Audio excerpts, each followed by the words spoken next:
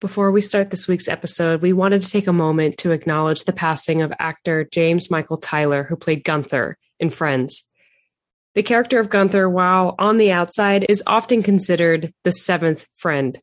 Michael, as the actor went by, started as a background extra and was brought on as a regular because he was the only background actor who knew how to use the espresso machine. It took him 2 seasons and 33 appearances before he got his first line of dialogue, and then his character got his name, Gunther. Of the 235 episodes of Friends, Michael appeared in 150 of them. The next highest billed regulars were Elliot Gould and Christina Pickles, who played Jack and Judy Geller, with only 22 and 20 episode appearances, respectively.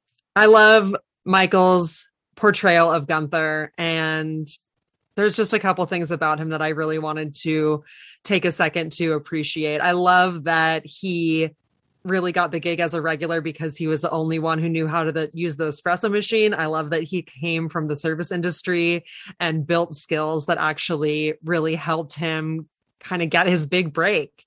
I also love that he played Gunther really earnestly. And Gunther is this character that does bring so much humor, but only because it's really played straight. Like, it's played seriously as just like this really earnest person with a great heart. And he really does have some hilarious jokes and lines just like in his domain of the coffee shop. And I just really appreciate his portrayal of Gunther for that reason.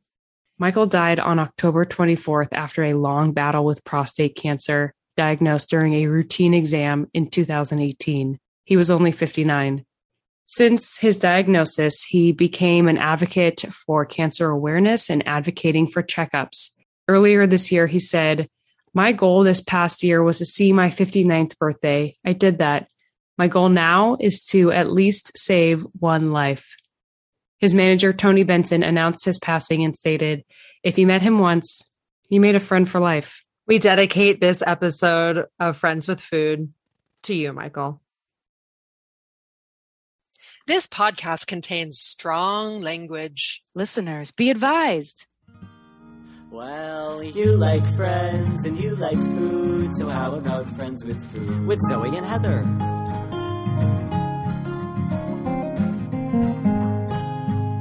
Welcome. This is Friends with Food, the podcast where we talk about an episode of the show Friends and the recipe we made inspired by it.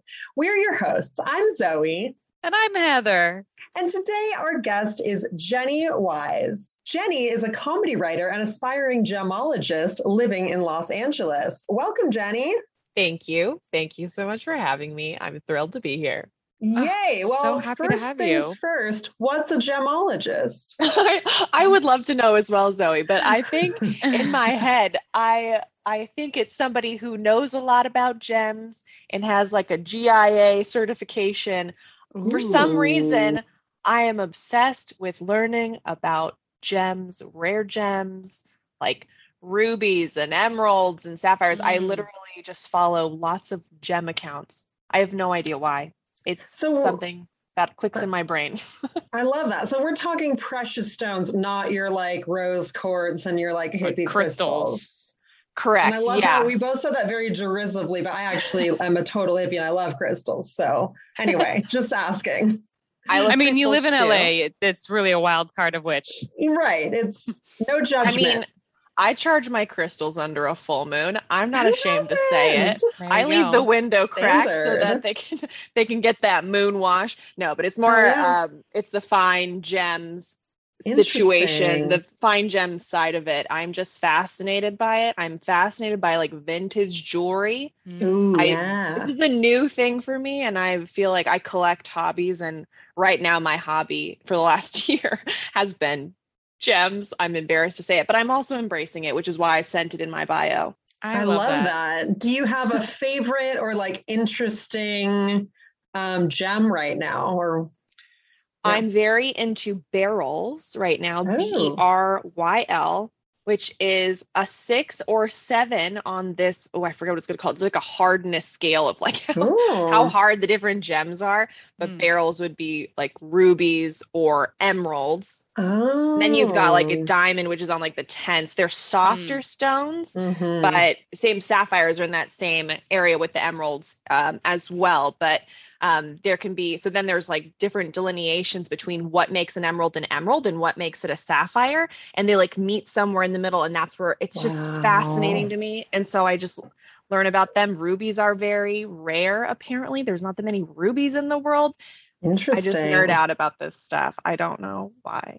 I love that. Very cool. Very cool. I love that because just what you just said, because I feel like what I know about gems is they're very like separate. Like this is a ruby and it's very different than an emerald and a sapphire because they're different colors, but the way that you're saying it, it sounds sort of like, what am I trying to say? Sort of like bell peppers, where they all start out green and then they get like the different colors as they ripen or whatever.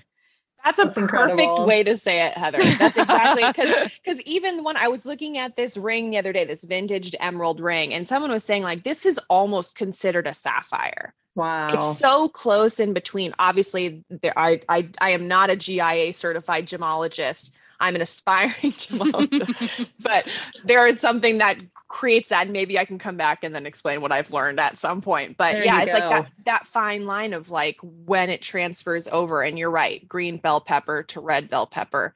It's somewhere in between. That is beautiful.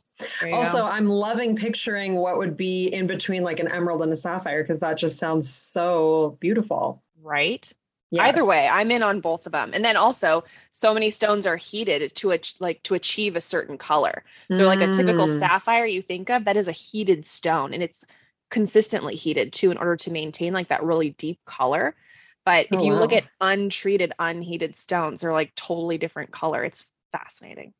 Interesting. I love that. We're like 2 minutes into this and we are already learning so much. I'm loving it.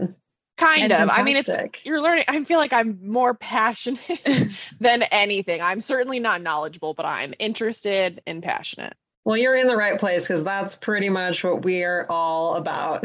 So come here for your loosely researched opinions on things we're excited about. 100%. Perfect. That is a great tagline for this podcast for sure. Basically. Look, no one's told us we're wrong yet, so we're doing all right. Yeah, exactly. Perfect. So Jenny is our friend from some comedy writing classes that we've mentioned several times, the Comedy Lab, as Alana would call us. She's one of Howard's hoes, along with the rest of us. Oh my gosh. That's unknowingly you've been wrapped into that. I'm in great company. I'm in great company. Exactly. Yeah. So she's part of our female comedy writers group, and she's our comedy writing friend from the Comedy Lab. Before we dive in any further, Jenny, tell us about your relationship with the show Friends. Deep and beloved. And Nice. I know that there is, when y'all started recording this podcast, I was thrilled, because I feel like we are in a time where there is a lot of shame around people watching Friends. And it's like people are very quick to say like, it is problematic, but I think a lot of media is problematic, and that's just how the world works. But it's like, there's so much to love and appreciate. And especially as, people who are pursuing comedy, love comedy writing, love TV writing, like the show is so beautiful, so wonderful. I love it so much, especially during difficult times. Like, I don't know, the last 2 years, I've come back to Friends, and putting it on immediately soothes my soul. And huge fan. I've watched every episode many, many, many a time. I love that. Yes. It really is a very like comfort food type show. You know what I mean? Like, it really does feel like comfort food, like when you're stressed or just like sad or just sometimes need to take a nap. You can just put it on and it's like the perfect thing. I love it. I feel like too, and I think I kind of started to say this and I kind of got off track, but basically I feel like there's something about when everybody likes something that people want to poo-poo it. And I feel like this happens, or especially like with like when young girls like things, it's like young girls like Twilight Twilight is not cool now, right? Yeah. So it's like I feel like so many people like Friends, which then should mean that I should not like Friends so that I can be cool and unique. And like I'm so not interested in that because I just think it is such a good show. There's never a time I watch it and I don't laugh out loud. I laugh out loud every time.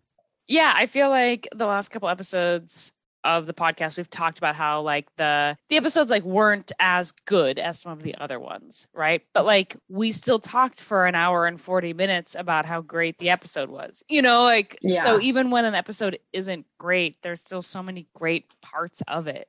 I think it holds itself at such a high standard. And that's what's been really fun about revisiting it, and especially watching it, not just as casually as I think a lot of people usually do, but, you know, being a little bit more aware of the jokes and the physical comedy and all of that, and really tuning into being like, oh, wow, this is really smart. This is really funny.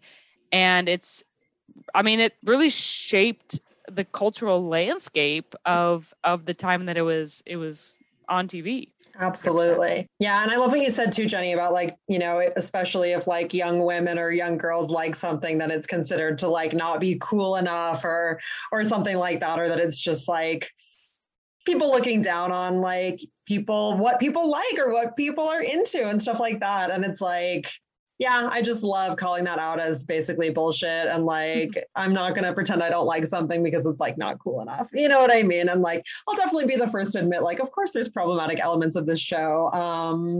First of all, it came out in 1998. So there's been a lot of like progress since then, you know, and all that. But there's still a lot to really appreciate about it and love about it. So much love. And especially as I try to pursue a career working in writing for television, especially all of my homework doing for this episode that I did for this episode of like breaking down the A and B and C plot, and then mapping like the how they are so economical about how they write these scenes, how they all talk to one another. They've earned all of these lines because they've built all of the different character arcs. It's so beautifully, like you get to just sit and enjoy it. And I think people take that for granted, like what work that writers did in order for us to get to that place where we turn on, we know exactly what Joey's going to say in any sort of a situation. So I could nerd out about this. It's so great. That's what we're here for. And I mean, you know, as Howard would say, you know, Howard has this whole thing of like, what's a sketch? It's like a scene made of jokes. So like first you learn to like write a 2-liner, and then it's like, what's a sketch? It's like a bunch of 2-liners. And then it's like, what's an episode? It's like a bunch of sketches.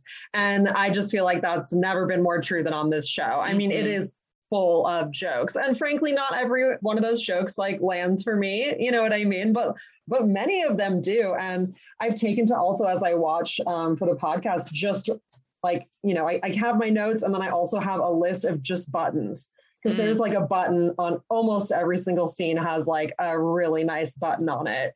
I mean, the writing is really impressive to me, for sure. So good. I haven't heard you all talk about this yet, but the Friends reunion, which was just interesting too. And like there was a scene where they are showing the writers on the set with the live studio audience of them pitching jokes, and they're like, what if he says this instead? And then they're like, no, she should say this, and you can hear them. And then they cut to the scene, and it is the scene that they were just talking about. I of course don't remember what the line was now, but then you get to see them do it. And you're like, that was something they workshopped in real time, and they were revisiting jokes when they weren't landing with the audience too, which is also so cool. Just so fascinating to me. So I haven't seen the reunion special yet, which is insane. I know I need to watch it ASAP, but that sounds incredible. And and we'll say sometimes on the podcast too, like there'll be a scene or a moment, and it's like, I wonder how much of that was the writing, or how much of that was the actor, or how much of that was the direction.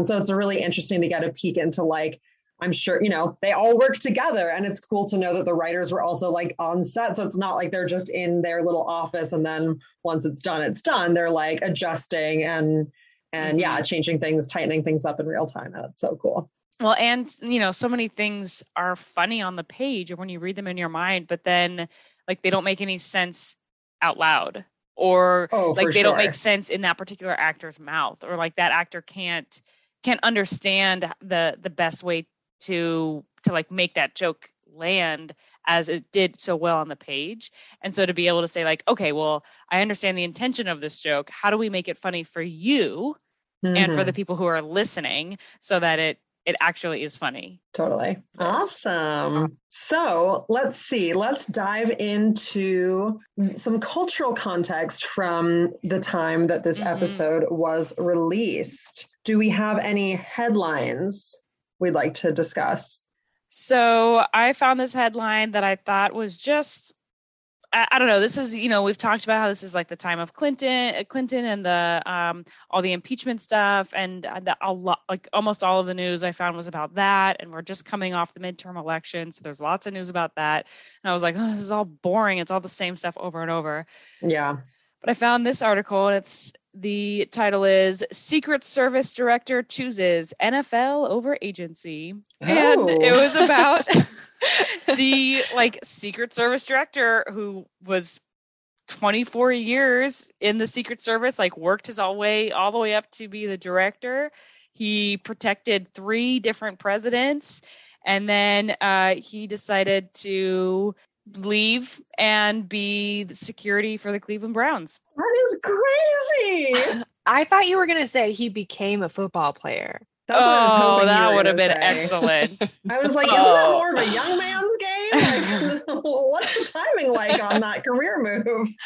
I was like, wait, this guy's got top clearance. He's predicted 3 presidents, and then he's on a football team. I thought there was going to be and a it's different Tom ending, Brady, and he's 50 years old. There you go. Now he's 80. I mean, I know some athletes, professional athletes, switch to different sports, which always kind of blows my mind too. But that's maybe a little bit more of a transition than. It just feels like protecting the most important person in the country to protect to football people. Which, what are you saying, Heather? Who are also important. The second most important people. But it's just a different atmosphere. You know what? Maybe there is a lot of similarities. Maybe they all have code names for all the players, just like they have for the all of the White House staff. I don't know. That's so weird. It honestly sounds like a movie. That setup sounds like a movie setup. It kind of sounds like a mediocre Hallmark movie. Exactly. I feel in the movie he'd have to be a football player though. I mean, I don't know. It could still work. He'd have to get pulled in on it, I'm sure. Yeah. He'd be like, "Oh no, I've got to go in." Yeah, it's the end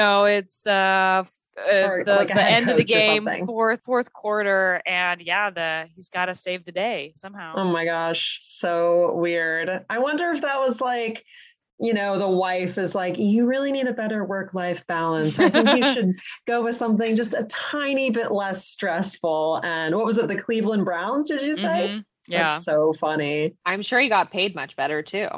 Probably. I don't know. Maybe. I think so. I don't know.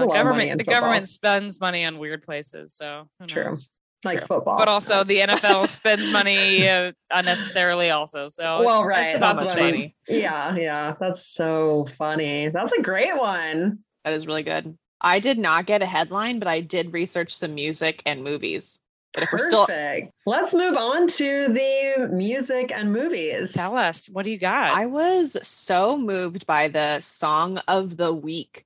It was Doo-Wop by Lauryn Hill. Yes. Right. Oh, my heart.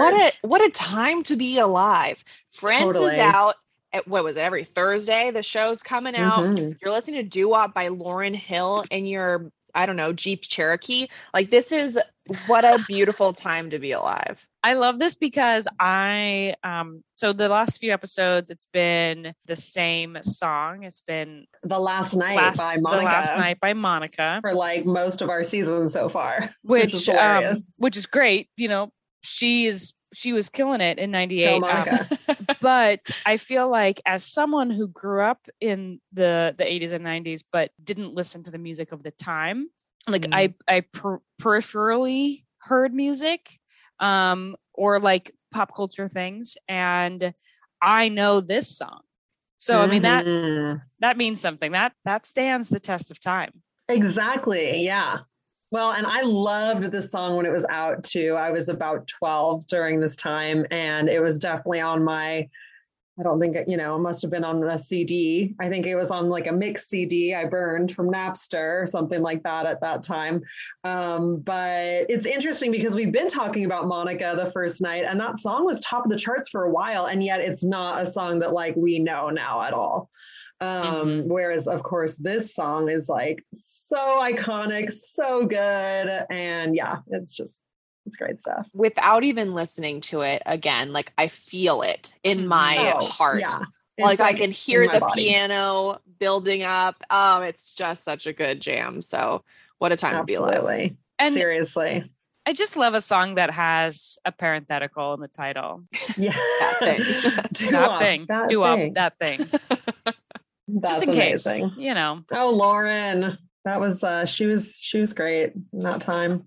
Just style icon as well, for sure. Truly. Let me get me some overalls. Anyways, are we ready to move on to the movie? Yes.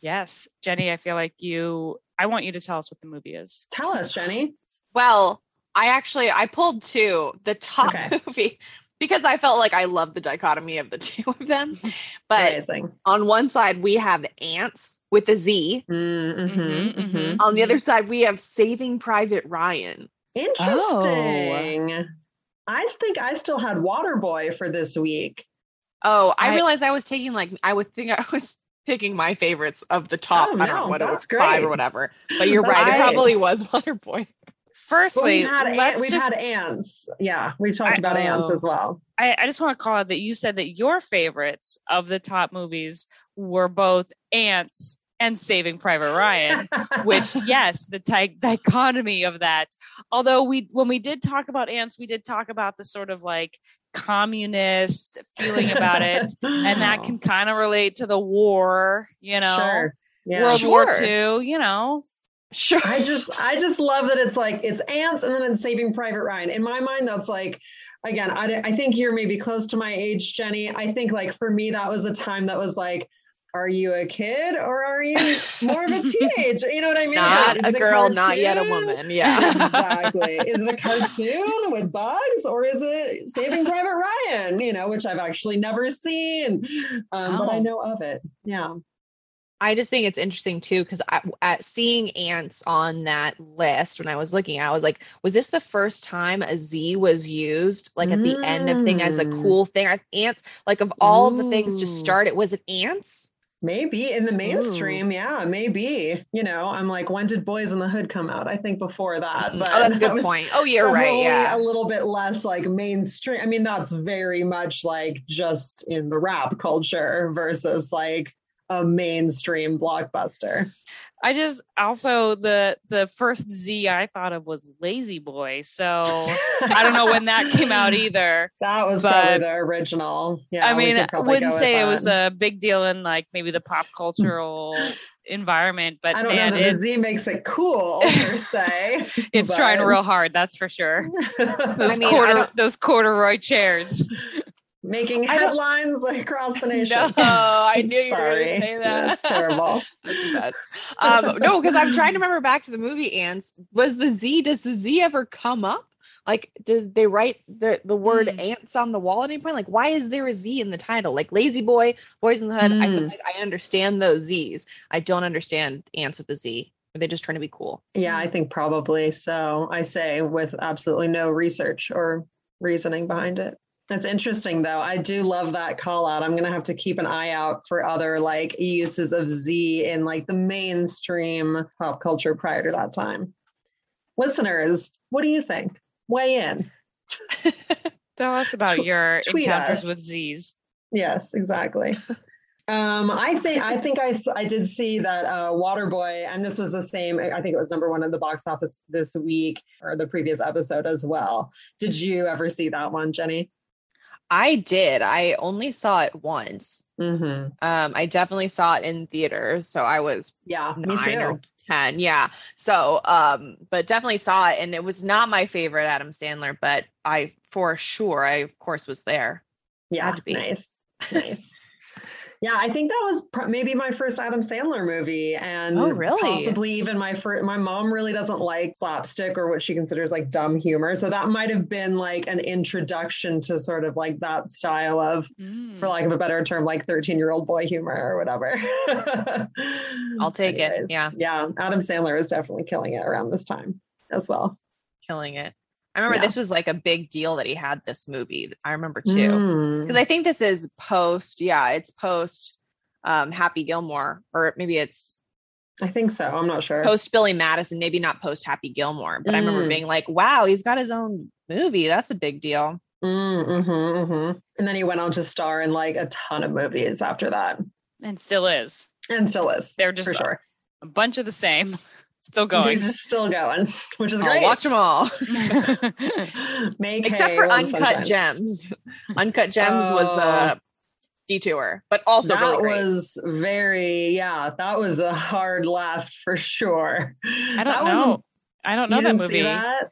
Clearly. But now I'm like, is it about gemologists? So really appreciate you asking that question, because in my head, the world of gemology is very beautiful and quaint and vintage, and people are drinking their tea while they look at gems. This is not that world. It's like a dark side of just that, like Adam Sandler's character is a criminal bad guy, and kind of like how he gets in and over his head with kind of gambling and stuff.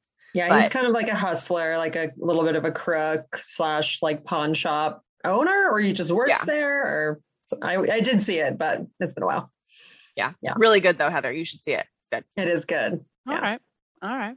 Is it like when Robin Williams started doing like 1 hour photo and Death to Smoochie or whatever that movie was, where it was like a bunch of weird, oh, you're a really good actor and we really respect you, but this is scary. Please go back to the movies where we love you.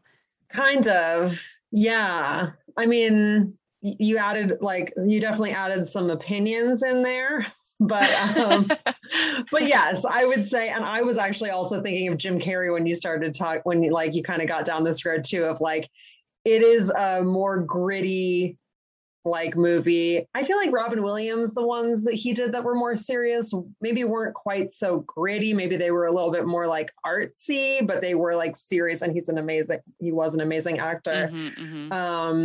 And same with Jim Carrey, he kind of did more standard dramas. This is like a pretty gritty, like intense drama for sure. Adam Sandler is amazing in it. But I mean, yes, it's definitely not your standard Adam Sandler fare for sure. He's like unrecognizable to me. I mean, like, it's Adam Sandler, but like, how is this Adam Sandler? And he's got these transition glasses on that just like Adam Sandler in transition glasses is just very fascinating to me. Watch it for that. Sold me just for the transition glasses. Wow. Yeah, it's intense. I mean, I think we watched it during lockdown, and it was one of those movies where I was like, did this movie make my anxiety better or worse? Probably more towards worse, Definitely. For sure. So just throwing that out there. Great movie, but certainly not like something to put on and laugh at and relax, In fact, I remember it was one of those movies I genuinely like, especially since I watched a lot of movies in the last couple of years, and especially since, studying TV writing and just like writing in general more, I feel like a lot of the times you can really get a sense of like how it's going to end a little bit, or kind of the tone of it, which direction it's going to go. In Uncut Gems, I was just like, I have no idea what's going to happen. Like, this could go very, very badly, or it could be good. You know what I mean? And I just was like, I have no indicators to like tell me which way it's going to go, which is kind of fun since a lot of movies are pretty predictable. But yeah. The Safdie brothers wrote and directed it, and they also did this movie Good Time with Robert Pattinson. That one's really good. I highly recommend that. He, again, totally unrecognizable. Do not come for Edward, because Edward did not make it in that movie. It is dark Robert Pattinson. It's fascinating. Interesting. I have not seen that one. I'll have to add that to my list. Good. Okay. Well, Heather, do we have anything else for our cultural context convo? Yes. As I like to call it. Yes. So I have the Nielsen viewership numbers. Y'all, today's the day we've all been waiting for. Ooh. because there's a wrinkle in our usual lineup. So Amazing. it starts out as our top favorites, ER, with 28.97 million viewers. Friends in second place with 24.44 million viewers. And then in third, Touched by an Angel with 23.5 million Wow. viewers. I did some light Googling to try and figure out like What the hell? if there was a special episode or whatever, and it was just like business as usual. So Jenny, just to catch you up, normally Frasier is the number 3 show. Oh. So I'm very intrigued that Touched by an Angel was able to overtake Frasier. Yeah. Are you two familiar with the show Touched by an Angel? Yes, I definitely watched that as a young person. I did not. Oh my gosh. Oh my gosh. So for me, my history with it is that my Oma, which is my dad's mom, used to watch it. So occasionally when visiting her as a kid, she'd have it on. And I didn't really have TV in my house growing up, so because I was raised by a super hippie mom. So anytime someone's watching TV, I'm like in, but then you're watching it and you're like, oh, this is interesting. It's a drama or whatever. And then it really pretty much comes out that it's like super Christian, and it's always solved by like the intervention of like Angels. an angel.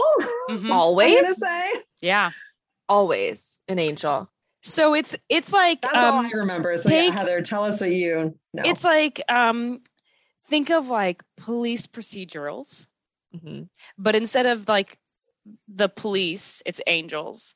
And so it's usually, I don't remember like plots, but it's definitely like, it's not, there's not like murders, and it's not like, a bomb scare on the Capitol or anything like that. It's emergencies of the heart.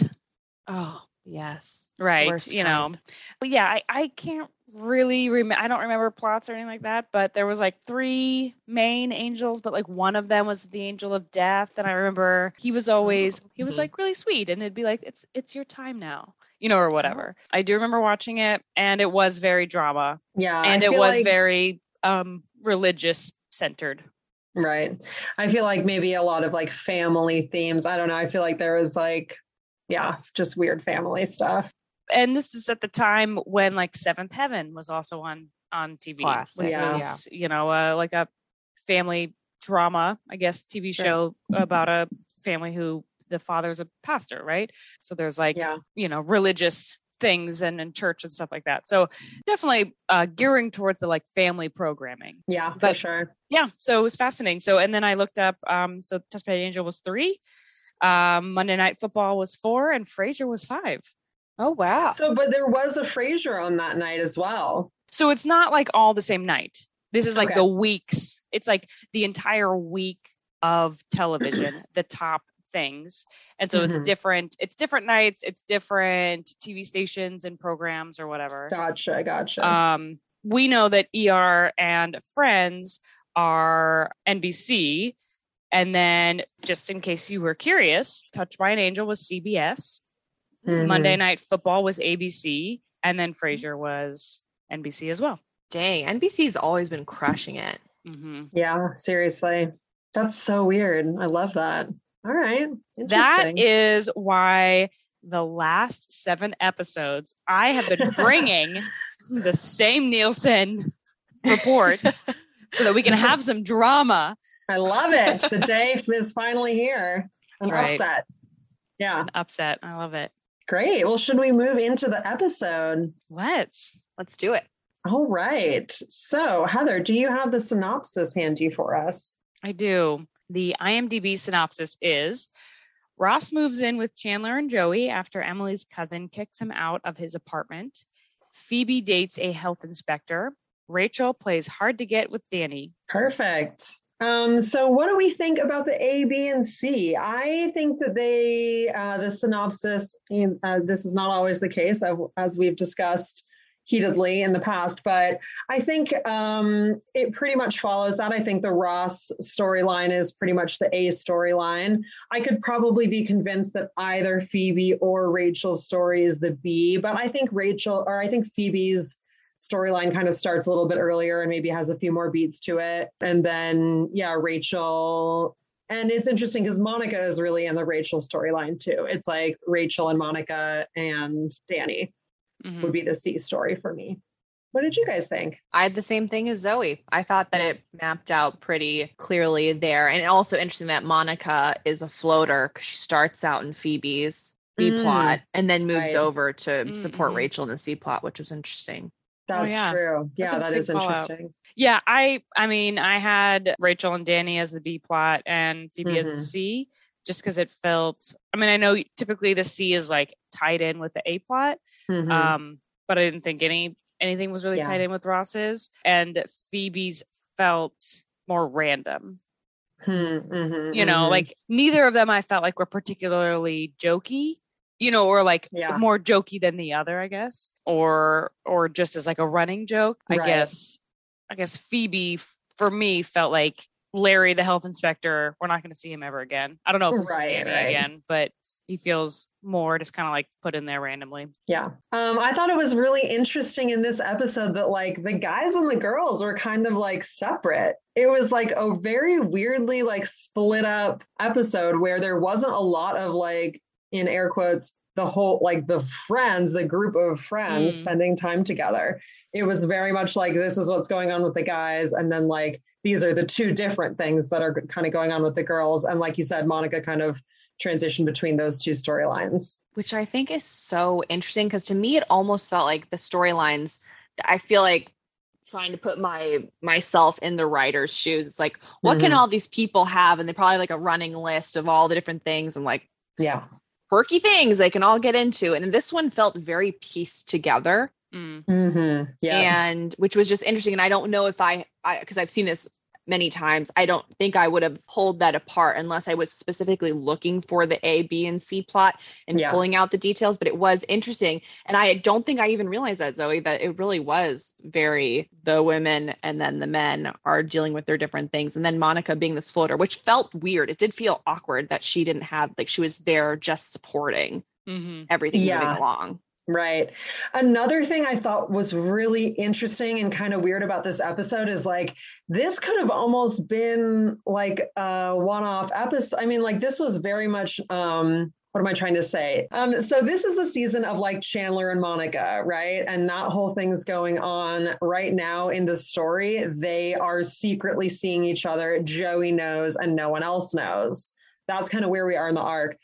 We've kind of discussed on the podcast previously that like this episode, the series is starting to get a little bit more serialized versus being extremely episodic where every episode is just a standalone episode.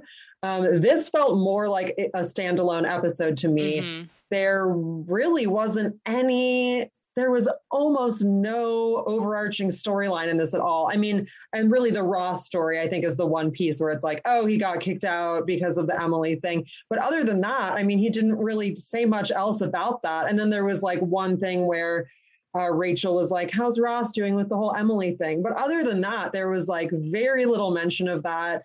Chandler and Monica, that didn't come up at all. We didn't even see them interact. I don't think at all. Maybe they were in a scene or two, but like, there really was nothing between them in this episode at all, which was really kind of weird. To be perfectly honest, it was very refreshing to like not have the drama, not have the soap opera-ness of the last two episodes, and to feel like, you know, the first handful of seasons of Friends, where it is that single thing, you know. I wrote down, it's like, oh, it feels like a normal sitcom. Right. Versus the last few episodes have felt like soap operas with some comedy. Yeah. Well, and that's really interesting because like they could have done it a different way because Ross has moved in with Chandler and Joey. Chandler is secretly dating his sister and Joey also knows and Ross doesn't. Like this definitely adds to and like changes that dynamic.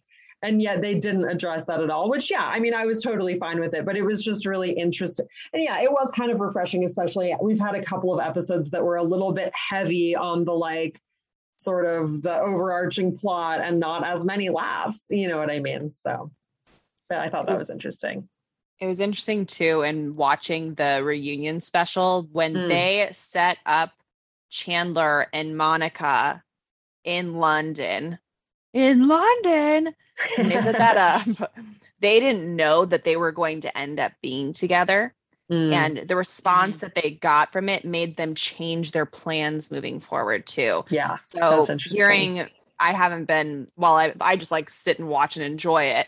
I feel like I haven't been unpacking it like y'all have. So it's so interesting to hear too that it is felt very melodramatic or very soap opera-y. And so it feels like that kind of mental breath, but it almost makes me wonder too, like if they're setting things up, obviously like Ross moving later on and then being in the apartment when Rachel and Phoebe see across the way, like they're setting up these details. My eyes. Yeah. But they're clearly trying to extend it so we have those reactions and those moments at certain parts. But so interesting to hear you two talk about it too, because it is like a breather in between, and also to probably like because they're writing as they go. So I'm sure then you're like, let's just put stuff together and we can kind of set things up. There's not like a huge amount of moving points. You can take this episode out. Exactly. Okay. It's totally fine. Yeah. Which is interesting because I wonder if it was like an episode that they already kind of had before they did a bunch of rewrites, or maybe not like fully, but like this was already on their docket of like a potential episode for this season. And they were like, you know what, we've really relied on this story for the last few. Let's just like pop this one in.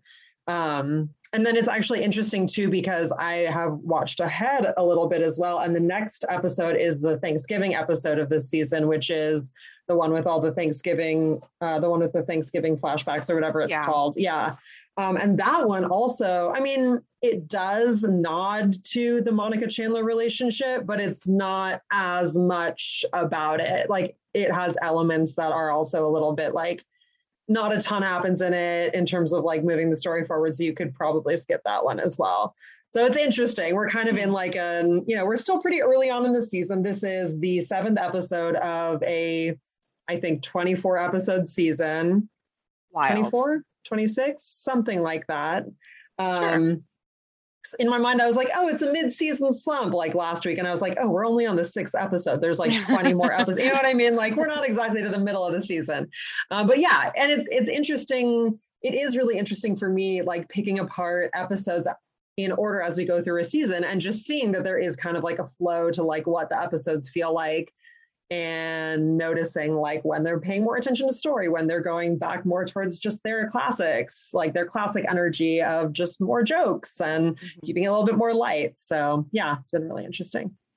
Any favorite jokes or favorite moments or favorite storylines or least favorite storylines? What do you think? I just really loved Phoebe's attraction to Larry, the food inspector, or the health inspector. Yeah. Because one, I've worked in the restaurant industry and health inspectors aren't like that. No. They are not fun and funny and like cute. Yeah. Like, I mean, I've had very meticulous health inspectors that are annoying, but not like goofy. And I don't. Yeah. I mean, I don't know. Do they have a badge? I don't think so. But I did love sort of that. Like, I love the idea that Phoebe is like super turned on by the badge, and that badge is of a health inspector, not like a police officer, not like something else like that. It's like, it's a health inspector, and that is so enticing to her. And there's something about, I don't know, his jokes are fine. They're like funny or whatever, but she thinks they are the funniest things that she's ever heard in her life. And I love that energy. Good. I also realized too that watching this episode made me realize that Phoebe loves a man in a uniform because she also dates the police officer later. And then she also, with the firefighter, the teacher, she's got like at the same time, but like the firefighter at the same time, I'm like, I hadn't put that together until I watched the health inspector when I was like, she loves a man with a badge, or she loves a man in like a uniform. I love that too, because like it's so the opposite of her, right? She's so like wild and kooky and has this like really rough background and is like basically a borderline a criminal, you know what I mean? And like for her to like love a man in a badge, I think that's so funny. I just like love that. That's like really hilarious to me that like she's like, oh, that structure. Like it just The authority. So Yeah. authority, even though she definitely is like a rebel, you know, so that's really interesting. Yeah, so I loved when he's like shutting down all these places, right? And it was fun at first. And he's like, "Oh, let's go. We want to go to that Italian place on, you know, whatever address." And she's like, "Oh, I love that place." So no. He's like, "How about Mamacita's or whatever?" And she's like, "Ew." All right. Yeah, totally. That was so great. I love that joke too. And on that storyline, also the moment with like the milk in Central Perk. I mean, that's a joke that I like have remembered from this show for years as probably one of my like favorite moments where she's like, oh no, like he's like, wait, how long has that milk been sitting out? And she's like, oh no, like this place is totally healthy. Like this is my milk. Yeah, I bought it earlier today because I was thirsty for milk. And she like takes a sip out of it and she's like, oh, mm-hmm. And then she like turns her face away from the camera and makes this like horrible face, like, oh God. So hilarious. I just love that. I love Phoebe's line of like the first time when they go out to the restaurant, they're at that first date.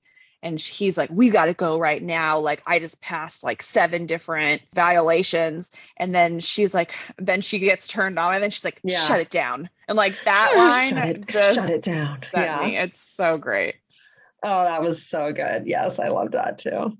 Yeah, this was a really fun storyline and her energy in it is just hilarious and really funny. And just in that scene, Jenny, just like a quirky character moment for Phoebe when he goes to the bathroom and she's salting her salad or whatever. And she like pours a little salt in her hand and throws it over her shoulder. Just like, that's just something that she does every day. I loved that. I do that too. If I spill it, but you didn't spill any. So I was like, you shook it out and you didn't spill any salt. So why are you throwing it over your shoulder? Yeah. If you just is like, throw it over your shoulder. Yeah. Yeah. So that's why I love it. It's just like, oh, it's just a Phoebe thing. Anytime I use salt, I have to throw some. That's so funny. So cute. I love her. What did we think of the Ross storyline? One of my very favorites, which I had to practice on my own, which will not translate over podcast, but Ross with the hands like moving down the sound with the face is so good, which also, I mean, obviously he's an incredible physical comedian. He really is. You just know they wrote something in about like Ross gives a signal of like quiet it down. But like to do the hand and the other hand pushing down and the face, like that's brilliant. It's so good. So that was definitely one of my favorite jokes. And then I love like Joey trying to mimic it. And Chandler's like, what are you talking about, the hands? And he's like, Ross is quiet down. And then Chandler knows exactly what he's talking about because he lived with him in college, right? And does like a really exaggerated version of like the face. Like it's so good. And I love that I have IMDb up right now. And that's the image for this episode is Ross. And it's this weird, like, I'm sorry, but also I have more power than you face. Like, oh, yeah, you need to be a little bit more quiet. Thanks for trying, and it's like that energy, right? I think that's what's so off-putting is that everyone's like, why are you being an asshole right now? Just tell me to be quiet. So funny. And like, it's funny because Ross is kind of the most serious of the three. Like, he's just very serious. And so, he's also, I was cracking up because he has like his laptop and I'm like, oh my God, a 1998 laptop. That's like hilarious. I was like dying. But I mean, he's like coming to their home and he's like, you need to accommodate me by like being quiet. Like, Joey, you can do whatever you want. This is your apartment. Anyway, also to like get into more of like the clown terms here for a second, they're in clown, there's like a 1 and a 2, right? There's like the 1 is the boss and they're kind of the more serious one. And then the 2 is like the dumb, in air quotes, like the dumb one, the idiot, like the one that's a little bit more like doing shenanigans and has like a lower status. And of course, these are like messed with all the time. This is just like a very like loose structure, and there's a million like twists on this. But it's kind of interesting because in general, I would say that like Chandler and Joey, they live together. They're really like a pair, and Chandler's like the one, he's the more like normal adult one. And then Joey's the two, because he's Joey. He's the more like out there and like kooky, silly, nutty, dumb one, or the ditzy one. I love saying that men are ditzy. Mm-hmm. He's ditzy. And it's just funny to have Ross come in because he's like even more of a one than Chandler. You know what I mean? So then that kind of like moves that whole dynamic around. Mm-hmm. And then Chandler is like acting out more. It's also so funny to have Chandler has all this sort of like, he's like seems very triggered by the like memory of living with Ross in college. So things are like setting him off. Mm-hmm. Like the whole thing with the humidifier was so funny. I was like, it's really not that big of a deal. It's a humidifier, but he like hates it. And it's just this like whole thing. Which just goes to show too why so many people relate to the show and why it's still relevant. Because while Ross is working from home, I'm like, are you work from home paleontologist in 1998? Like what business, what dinosaur business are you doing? Yeah. But obviously we've got people working from home and stuck at home with each other. And I and even the humidifier part, like living with roommates. And I mean, that is so actively something that people still deal with. So it's so easy to relate to it and laugh because you're like, I know that guy who would charge me for filters of his humidifier. Right. But, so that I love that. I love that. So relatable. Yeah. So funny. And like, I kind of lost my train of thought, but what I was also going to say is like, I loved in that storyline how like first it's sort of like Chandler's more complaining and Joey's like, hey, Ross is our friend, we need to help him out. And then like in the next scene, like Joey's more complaining and Chandler's like, Ross is our friend and we got to help him out. And then like in the third scene, both of them are like, we got to get this guy the fuck out. You know what I mean? And yeah. And then the whole progression of like, they kind of squeeze him into applying for this apartment that's like ludicrously tiny, but then, then they feel bad and they're like, oh, he knows we were trying to get rid of him. And then the landlord calls and at first Joey's like, oh yeah, he's a great guy. And then Chandler's like, grabs the phone and sabotages it. And actually one of my favorite jokes in the episode was, after Chandler hangs up that phone call and Joey's like, what'd you do that for? And then Chandler just like waits. It's so good. And they just like stare at each other. He just stares at him and he just like waits for him to like catch up mentally. And he's like, finally. And they exchange different looks. It's like, what the fuck? Anyway, it's hilarious. And it's like, of course, brilliantly executed. But I did think it was funny that they're kind of like back and forth in the beginning of like, one person's on his side, the other is. They're trying to like talk each other down, and then they both just kind of like can't deal with it. And yeah, I love the moment too of Chandler and Joey discussing what they're going to do, how they're going to handle this Ross situation, and Chandler going like, "What are we gonna do?" And then Joey says, he's like, "How about pizza?" And yes. It's just so good. And also now we're talking about it reminds me of Phoebe being like, or Phoebe and Larry being like, where are we going to eat? Like it mirrors that as well, but also just like such a classic Joey line that I laughed out loud at again. But it's it's so good. It's so good. It's so good. And like how seriously Joey takes it. He's like, I don't know, maybe pizza? You know what I mean? Like he's so serious, which I get it. I mean, dinner is also very important, but that's hilarious. I love that comparison of like those two moments. That's really good. We talked a lot about in the last episode with our guest Jill, who lived in New York, and her first New York apartment was teeny tiny, and so it was great when they go to see this studio apartment, and it's so small. And one of my favorite jokes is they look at the kitchen bathroom, which they're Chandler and Joey are really trying to sell, like, oh, we've got the kitchen and the bathroom in the same room, so that's great.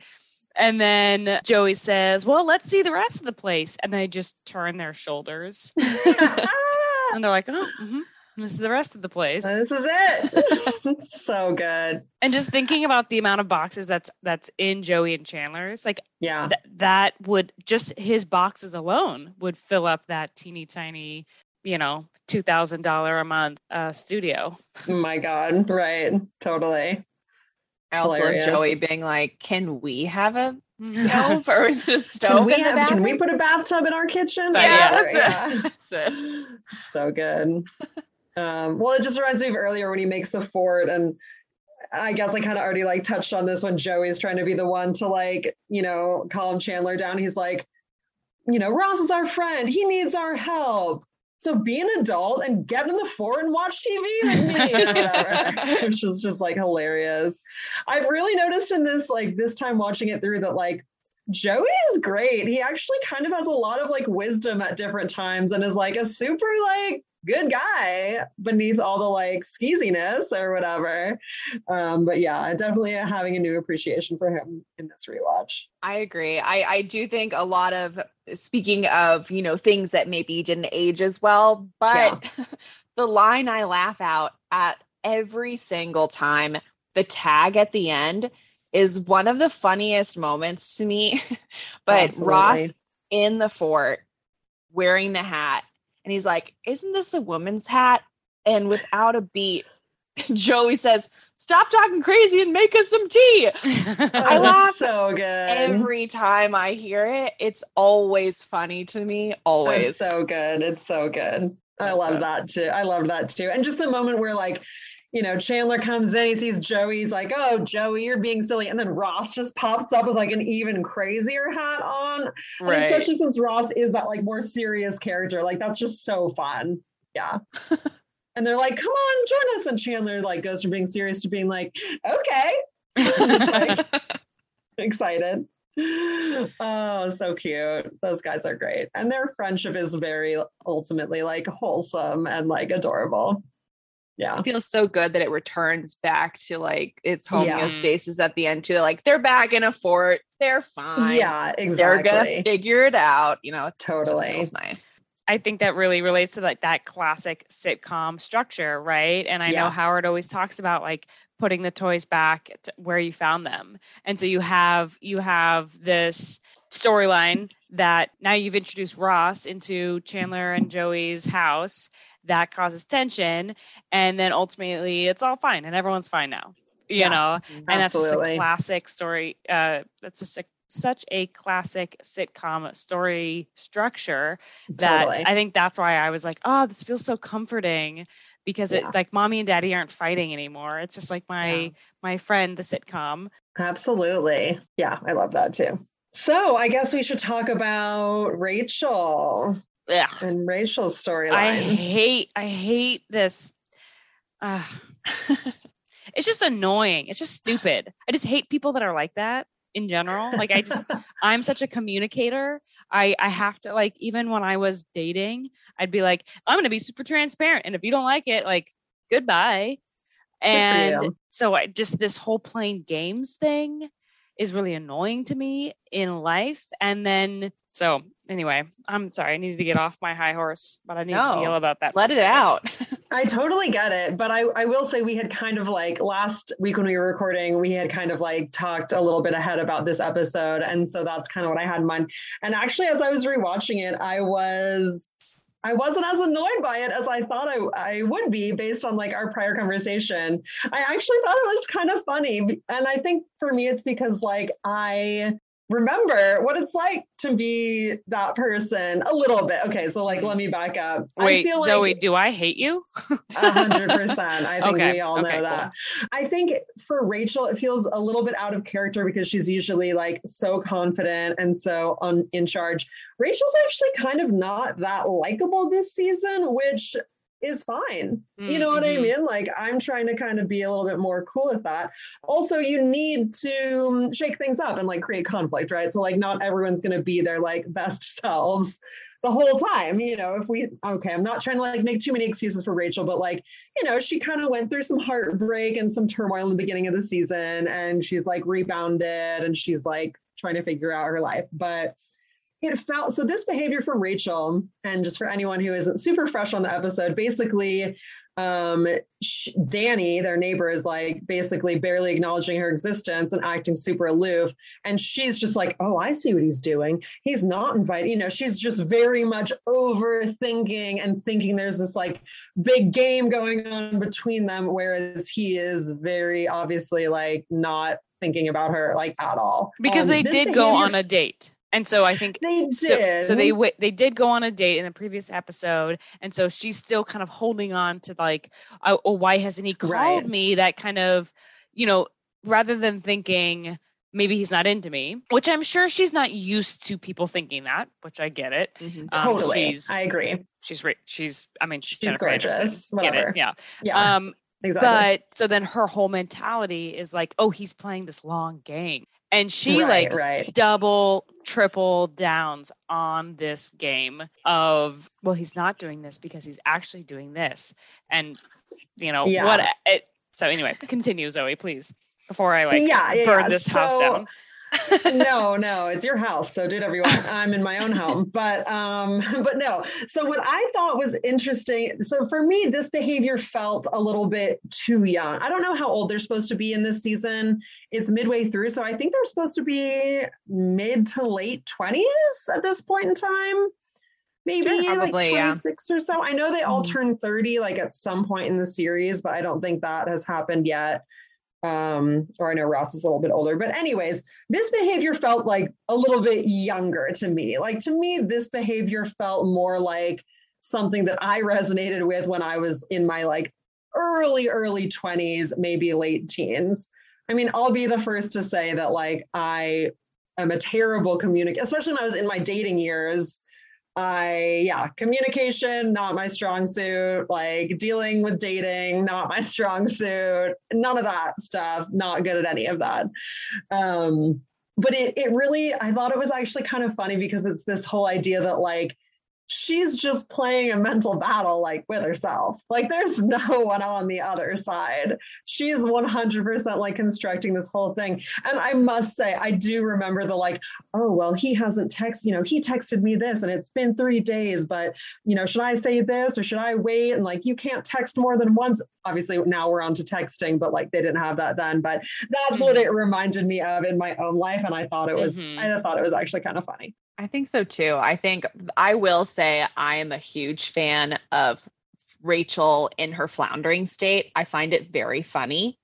And like there is nothing funnier to me than her at the airport getting back with Julie and Ross. And she's like, Julie, like that whole scene, like that to me is like Rachel at her best. So while I don't think this is like the funniest she's ever been, I also think that Rachel being like overcome with anxiety and floundering in this way that she never flounders is funny to me. And I buy it in that, like you said, Zoe, I have been the anxiety ridden person who is over analyzing everything. And you're like, I got this, like I'm on top of it.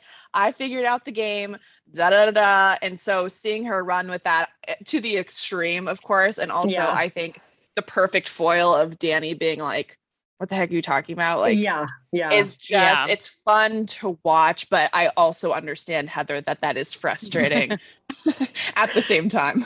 Yeah, for sure. I love that you pointed that out, Jenny, because like, again, going back to the clown thing, I would say that like, Rachel tends to be a little bit more in control, right? In that sense, she's more of a one where like, she's gorgeous, she's got this, she's got that, she's like really trying to like control everything around her and be, Miss Thing or whatever. That's a very outdated thing to say. But when things get messed up and she gets flustered, that's really where the humor is. Like when she can't control things, when she's totally off base, like you said, when she's floundering, like that's when that's like a really interesting like place for her character to be, is when she's just fucking up. You know what I mean? And like really trying to make it appear that like she's fully in control of the situation and she has a gala to go to. She has a regatta gala or whatever. And she just is being more and more ridiculous as she attempts to like, maintain this like story in her mind that like everything's going according to her master plan or whatever. Which I think is so interesting now, like stepping back from it, seeing the different situations they put Rachel in. It's like she has to smoke in order to connect with her boss and like Right. be considered, or like she is like doing well at work, but then Phoebe thinks that she made out with Ralph Lauren. So it's like all these situations, or it's like, oh, she has to be in her ex like maid of honor's wedding and then her dress is in her underwear. It's like anytime that we can put her in a situation where she is embarrassed and she doesn't have that control, she doesn't have that power, and she's not looking the coolest or being the coolest, that to me is so funny, because again, we've earned that to laugh at her, because this is her nightmare. That's her nightmare. Exactly. And that's like a total clown thing. Like if you're a number one, like you being humiliated is what's funny, you know? So anyways, yeah, I love that. I think Jenny, I love that, because all those Rachel moments that you brought up, are very memorable and I think are very funny. And I think the difference for me in this is that we're all laughing at Rachel when her dress is in her underwear or whatever. Whereas this, because it's so much between just her and Monica, and Monica is written to like really not understand. And it isn't until the very end when Monica's like, I need a drink, that I like actually was like, oh, that's funny. And I think it's because they wrote it that Monica's like, honey, I don't understand what you're doing here, which I think is very relatable as the audience. Like I think they made Monica the sort of the point of view of the audience to be like, we don't know this rationale, this plan that you're coming up with doesn't make any sense. Are there balls? Are there courts? What's going on? You know, and it's less like we're all laughing and more just we're all confused, or I don't know. That's kind of how I connected to it, where it didn't feel as funny to me because I felt frustrated. That's really interesting, because I didn't read Monica as not understanding. I think she understands. She's just like, oh boy, here we go again. You know what I mean? She's just like, you're reading way too much into this. And it's interesting too, because I know we said there really isn't much Monica and Chandler in this, but if you consider if you think about the dynamic that like Monica's in a relationship and Rachel isn't, that kind of, I don't know, that kind of brings to mind some just previous friend interactions where like the one with the boyfriend is like, girl, what the fuck are you doing? You know what I mean? And like the one who's single is like, oh, well, he texted me this. I need to like wear this. He once said my lip gloss was cute on like this day. So I need to, meanwhile, the guy's like dating someone else and she has no idea or whatever. You know what I mean? Like, so I think that Monica, at least how I like took it, is like, it's not that she like literally like doesn't understand. She's just like, oh boy, here we go again. And Rachel's clearly not in any space to be like, honey, I think that when he said we're not, you know, I think when he didn't invite us, that was pretty clear that we're not invited, versus like it's some sort of long con or whatever. You know what, when he invited us last minute, that was totally fine. He's an acquaintance, like he's a neighbor, who cares? You know what I mean? Like I do enjoy that idea that Monica's kind of like the voice of the audience, and that the button on that whole thing was just Monica being like, well, you're nuts, by being like, I think I need a drink. Yeah. It was also just funny that, and I get like they wanted to do this for the comedy sake, but when Danny comes up and asks for a ladle, and he like knocks on the door, and Monica's like, it's Danny, what do I do? And Rachel's like, well, you can't let him in, you know, because I'm not supposed to be at this gala. And I want to be like, girl, go to your room. Right. Like just go in your room and shut the door. Yeah, go any, whatever. And so obviously she hides behind the door for comedy's sake, and it's very goofy because she like hits herself or runs into the wall or something. I don't know. But I just was like, girl, you are out of your mind right now. Yeah. I love that her trying to find reason in, like, I wouldn't be at a regatta. Like, what kind of regatta happens at night? Or like, what kind of gala happens at night? And like, the one that you're supposed to be at, I don't know. Like, there's no rules. Like, I have no idea when regatta galas happen. No one does. Danny doesn't care. Danny doesn't know. And like her trying to create reason So funny. Yeah, I mean, not to just keep beating the same drum, but like that's very clown too, is to be like, you know, in your mind, your logic, like clown logic is meticulous. Like their reality is very real to them and everything makes sense in order. And it does not make sense to like anyone in the outside world. And Monica's line there when she's like, you know, what kind of gala happens at night? And she's like, the fake kind. Yeah. Like no one gives a shit. Anyways, yeah, hilarious. I did really enjoy when they're at Danny's party in the apartment hallway that he introduces him to his friend, right? Because that's the whole thing, is he's setting him up with his friend Tom. And Tom's like, I heard you work at Bloomingdale's. My mom calls it Bloomies.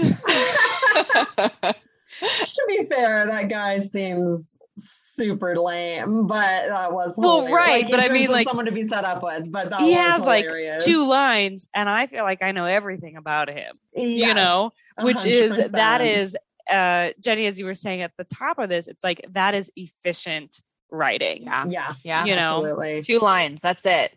Yeah. Right. Another joke I really liked was Joey comes in and he's like, you guys have anything to eat? You know, I just went down to such and such spot and they were closed down or whatever. And basically, you know, Phoebe's like, oh, me and Larry were there. He shut down, whatever. And Joey's like, if this guy keeps closing down all our favorite places, where are we going to eat? And Monica's like, I don't know, clean places. And then Joey's like, oh, yum, like super sarcastically, like that's like the most stupid idea anyone's like ever had. I love that. I also really enjoyed Monica trying to cover for Rachel when she's like trying to come downstairs so that she's looking like she's coming upstairs. Firstly, just like Rachel in the background trying to like sneak down the stairs and then like a bunch of people start walking up, right? And so then she has to like panic and go back upstairs and then goes downstairs. Like that, just great physical, just background acting. Excellent done. And just Monica just doesn't really seem like the type of person who can really cover well. Oh no. And God, so no. I just love that, like, oh, what are we eating? What is this? Like, salad. Oh, wow. Yeah. And what's this? Bread. Oh. And he's like, aren't you a chef? Yes, that was so funny. And actually that's the joke that our recipe was inspired by. So I love that you brought that up. And in rewatching the episode also, I loved even before that, Monica's like, great party, great food. I mean, most parties you go to these days are just chips and salsa. You're just like, Monica, what are you talking about, dude? Also, she literally just walked down. Like she just arrived. Anyway, yeah, it's just really funny. I feel like salad and bread are not party foods. Right? Especially like standing in a hallway party. You know, I mean, we're assuming that the party is happening in his apartment, right? Yeah. But the fact that people are in the hallway means maybe like there's lots of people. So it just doesn't feel like, it's not like I don't know. Yeah, it's weird. Yeah, it's really funny. It feels like a weird like post-graduation buffet. You know, that you like weird. Get from Olive Garden, you know, or whatever. That sounds like a party. I wouldn't be mad about that. I feel like I was looking at his plate this time and it almost seemed like the vibe I got was almost more like a pizza and salad situation. But I mean, he didn't, you know, he says it's bread. I don't know. Not a big deal, but it's a very weird choice. It was just weird the party was in the hallway because there is a scene in Danny's Herb. I don't know if it's the next episode with his sister. When she comes down, or if it's in 2 episodes, but it's like you do see his apartment, so it's weird because I kept being like, why are they just hanging out in the hallway? Right. And I'm sure they were just trying to be, you know, use the space that they had, that's not have to set up another set. But it was just very strange. I don't know many parties in apartments you can just chill in the hallway. Right. I mean, I think the vibe, it was supposed to be like, there's so many people, they're like spilling out into the hallway, but it is a bit like ridiculous. It's interesting that you mentioned sets though, because I actually was thinking earlier in the episode, I was like, wow, there's a lot of sets in this episode because we see like Monica's restaurant, which we haven't seen before this season. I think it does appear throughout the series at various times. And then they're like in all these different restaurants, like there's a lot more like moving sets. And I was like, this is a multicam. That's kind of weird. So like Phoebe's storyline really moved a lot, Whereas, and then they even like with Ross, they go see the other apartment. True. So it felt like there were kind of a lot of sets for the show. So maybe that's why. And maybe they hadn't decided if they were going to like add Danny's apartment yet, if they maybe add it in a later episode. But that's a really interesting thing to point out for sure. And then we get to see all the stairs action, which is what they wanted. They want Rachel to be, I realized when she's trying to get down the stairs to come back up, that's where the physical comedy comes in. You can't do that in his apartment. So that makes sense. Yeah. What a rowdy party. It overflows into the hallway and on the stairs. Gosh, how many friends you have, people. Geez, unrealistic. Do we have anything else we want to touch on about the episode before we move on? I just want to do a little shout out to Gunther. When he's getting called out by the health inspector, he just looks like a sad little wet puppy with his bags of trash. He just looks like a small child who's being reprimanded, and feels so bad.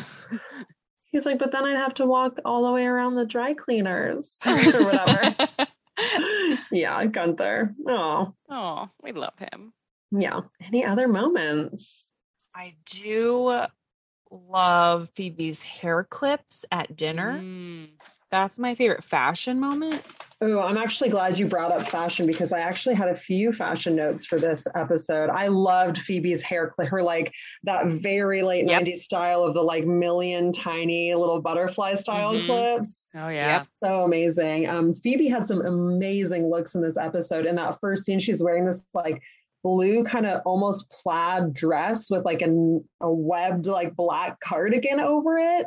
And I was just like, and then I saw the hair clips in the next scene that she's in, and I was like, oh my gosh, she just looks like a Delia's model. Do you guys remember? Oh my gosh, yes. She just looks straight out of the page of Delia's. And then later she has like these dragonfly clips in her hair, which are great.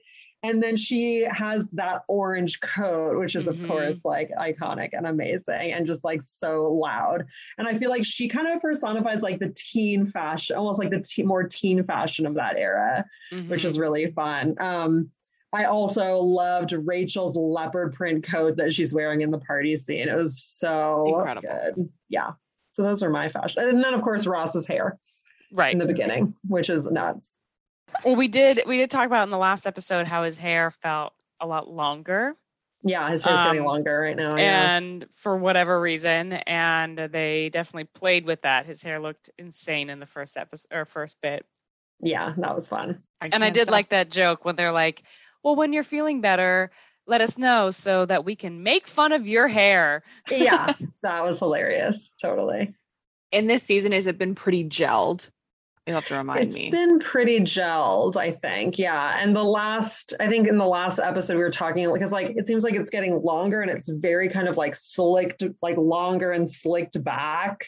Oh yeah. Kind of vibe, which is not my favorite like Ross hair, but yeah, not sure what's going on with that. I love it. He's looking buff, I will say, in this season. Like I was like, has Ross always been this buff? When I tuned into this episode, I was like, goodness, he looks like he's been working out. I wonder if he was doing like shooting a movie or something at this time that he had to like be in shape and have weird long hair. I don't know, but that's really funny. Okay, well, let's move on and talk about who we were in the episode. Who did you most resonate with in this episode? Jenny, you are our guest. We'll start with you. I think I connect most with Ross in this episode because I move so much. Oh God. In the last, how old am I? In the last 12, 13 years of my life, I've moved like 12 times. Wow. Yeah. Wow. I move so much and I literally have nightmares that I have to move. I had one 2 days ago. So I feel like I connect to Ross in that way. He is feeling displaced and in between things. So I am empathetic to him there. And also I feel like I claim the word bossy as a woman. I love it. But I feel like I can be that bossy person who is like please be quiet, but then I'm also, or please be quiet and respect my space, although I will not do that necessarily back to you, and I won't notice the hypocrisy like that. Which definitely Ross in this episode. Yeah. Exactly. Yeah, you need to throw Sam some of these, like when you're working in the future. Yeah. I really had to practice in front of a mirror to do this. That's so funny. I love it. I love it. For those of you who are listening, Zoe and Jenny are both doing the Ross quiet down gesture. Thank you, Heather, our narrator. Pac-Man, and then like the other hand comes and kind of sits down on the other side, like you're almost talking, and then it's the pursing of the lips. The facial expressions really, really important. Yeah. Maybe we'll have to throw up like a demo video or something like that. I love that. Heather, who did you most resonate with in this episode? I most resonated with Monica, specifically around the Rachel thing. I think as a good supportive friend, I'm definitely that person that's like, sure, yeah, whatever you need to do. Hey, maybe there are other ways to look at the situation, but you do you. And then also just her trying to like distract Danny at the party. I just feel like that is probably word for word what I would do.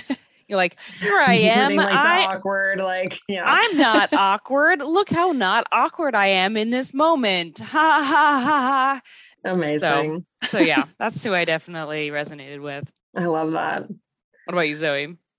I actually had a tough time because both Rachel and Phoebe were really like reminding me of myself, as I mentioned, like in my sort of like very early 20s during my like, in air quotes, like dating times or whatever. In retrospect, I really didn't have much of like a dating career because I really didn't start, like boys weren't really into me in high school. So like, it was really only like 18 to 24. And then when I was 24, I got together with my now like long-term partner. So thank God that dating stage is over because I was not good at it. I had some serious issues, but they both kind of reminded me of elements of that time. As I mentioned, the whole thing of like overthinking and over planning and like strategizing. Whereas like, especially now with some distance, like knowing that like the guy who's on the receiving end is like, has no awareness of that whatsoever, and likely barely knows who I am. You know what I mean? And then also with Phoebe too. And it's this whole idea of like, when you're into someone or you have a crush on someone, like you think they're so cool and they're so funny. And like everything they say is like so funny. And like Larry's kind of like a dork, but like every like little lame joke he makes, Phoebe's like, oh, you were just nonstop. You know, she just like cannot get enough. She's like so obsessed. And then like after a while, like once you kind of like see it, you can't unsee it. She's like, you're really kind of not that great. You know what I mean? But it's like, you're just so entranced like during that time. So it was really interesting because both Rachel and Phoebe were kind of like giving me flashbacks to that like really awkward, like very young adult, like attempts at interacting with men. I feel that. I love that. And I love that it's like, it's two very different sides of the same kind of idea, right? It's like this, look at me, I'm like hot and cool and playing this game. And also the like, everything you do is funny and I love you. And here I am, you know? Yeah, right. Which actually just reminds me of a joke we didn't really talk about, but like in the first scene with Danny, they're like in the coffee shop and, you know, Monica's like, what's going on with you and Danny? Like, after you went on that one date or whatever. She's like, oh, I see him in the hallway. We flirt. I'm all, nothing, you know, which I just found like hilarious. So it's like, yeah, it's all tied together. Yeah, that's great. I love it. Yeah.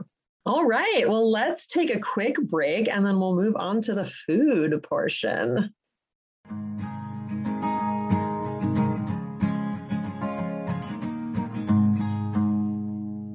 Okay, welcome back. Now it is time for the food. First of all, Jenny, how would you describe yourself as a cook? How comfortable are you in the kitchen? Very comfortable in the kitchen. Mostly, I mean, we cook breakfast, lunch, dinner here. Obviously, we are working from home. We're very lucky to be working from home, so we're cooking even more. But love to bake, love to cook, love to make up our own recipes and follow recipes the same. Awesome. So our recipe for this episode is a panzanella salad. And as I had touched on in the previous segment, it was inspired by that moment at the party where Monica's trying to distract Danny and she's like, "Ooh, this looks so good. What's this?" And he's like, "Salad." And she's like, "Oh, salad. And what's this?" And he's like, "Bread. Are you a chef?" Which is hilarious. So anywho, that was the inspiration that I took for this recipe and made a panzanella salad, which is a bread salad. Just a quick tidbit. I think my first encounter, at least that I remember, with a panzanella salad is when actually my first kitchen job back in the day, let's just say back in the day, when I was much, much younger. I started off as a dishwasher and then I moved up to being like a pantry cook. So I would make salad and dessert. It was just a really tiny, like 2-person kitchen. And one of the dishes that we had on the menu was a panzanella salad. So you would take like 2 thick slices of sourdough and grill those and then like cut them up and toss them with the rest of the salad ingredients. So that was kind of my inspiration, that and just like the fact that it is getting on to October, but there's still kind of the last of the beautiful summer tomatoes are still available. And I've been loving tomato salads all summer. So kind of wanted to incorporate those elements. So the salad is basically, as I mentioned, it's the grilled bread, it's tomatoes, basil, and some couple handfuls of greens, and then a vinaigrette that has a flavor profile that for me was kind of inspired by harissa. So it has like cumin, coriander, caraway, and some red chili flake, and then some garlic powder in there as well. So yeah, that's kind of a brief overview of the recipe. So let me ask to both Heather and Jenny, what was your first impression on seeing the recipe? Well, my first impression was I didn't know what a panzanella salad was. So that was interesting. Like I think I had heard of sort of like a bread salad before, but I looked at it and was like, oh, this looks fairly easy. I already have some of these items. I did have to go get a handful of items, but I mean, as usual, Zoe, your photos, I mean, I was like, I would like to eat this out of my phone right now, because it looks so gorgeous. So I was very intrigued and very excited. I eat a lot of salad. That's kind of like my go-to. I typically will buy a package of pre-made salad sort of mix or whatever, and then get additional greens that I'll add to it. So, I'll have, or even like a slaw mix that then I'll add just like lettuce, whatever so I still have that crunchiness. So I do eat a lot of salads, but this was really nice. Was exciting to make my own vinaigrette. And for the most part, I was just excited with how easy and simple it was. Awesome. What was your first impression, Jenny? Yeah, this is only the second time I've ever made a panzanella, but the first time we just started doing Blue Apron like a couple of months ago. Oh, cool. Yeah. Podcast sponsored by Blue Apron by chance? No, we'd love it. But give us your money, Blue Apron. I hope they're hearing this. So, because I was always like, I was always like, I don't want to do Blue Apron. I don't need that because I know how to cook. Right. And then we started doing it, and it has become a staple for us because it's there's 2 days. We don't have to think about it. We can just show up as we are, which is usually tired and so hungry and not creative, and just have something to eat. But one of the recipes was a peach panzanella salad at the start of summer. It was delightful. Nice. And but this was only the second time I've made it, and I love this recipe. I realize I'm not supposed to get too far into the actual recipe, but I was excited to make it again, and also different flavor profile, I think, than what I had made before. So, but yeah, I was very excited to make the recipe. Great. So go ahead and dive into how it went, if you'd like. Yeah. So I have a very large, humble brag here, but I made my own bread for this recipe. Oh my gosh. Wow. I know we were emailing the last weekend, and you sent me that photo of your loaf of bread, and I was incredibly impressed. So you definitely get like lots of gold stars. Insert for you. Insert round of applause sound here. Yeah, exactly. Great job. Thank you. Really proud of myself.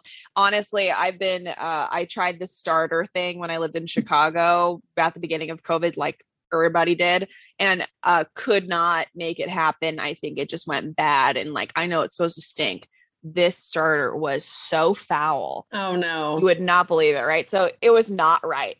Yeah. And then I gave up, and then my sister and my mom are like in their little sourdough. I don't even know. They're in their little pact of sourdough lovers.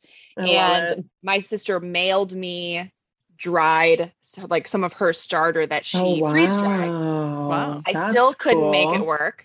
And then when she came to visit in July, she brought me some on the plane of her starter. And then she was with us for a week. And then while she was here, she like taught me how to like feed the darn thing. Yeah. And so now we make like either bread or like pizza dough each week. But that was a game changer of, and it sounds cooler than it is. I realized, because I like literally was so anti this for so long. But now I'm like, my sourdough starter in my fridge. But that the bread was delicious in it. Grilled it on the stove because we don't have any outdoor space or grill or anything. So we just did it on the stove, which worked. And I thought the basil was delicious. I like doubled the basil because I freaking love basil. Absolutely.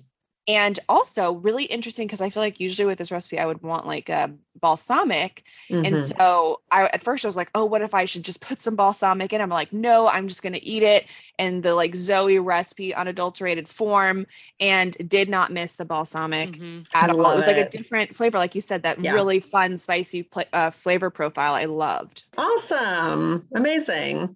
Yeah. Yeah. I'm fairly unfamiliar with this type of salad. Since making it, I did some Googling, and I noticed that at least a lot of the pictures that I saw didn't have like a lot of lettuce. So you have like, you suggest some kind of like handful of your lettuces of choice, kind of whatever it's crunchy, what is around that you like, whatever. So when I made mine, they felt maybe I should have used a bigger loaf of bread or maybe more slices, because it felt like a salad with croutons. Now, mind you, the best croutons, everything was delicious. It was great. But so when I was making it, I was like, wait, I don't understand how this is its own type of salad. Right. And then when I looked it up, I was like, oh, I see. I think there's supposed to be more bread.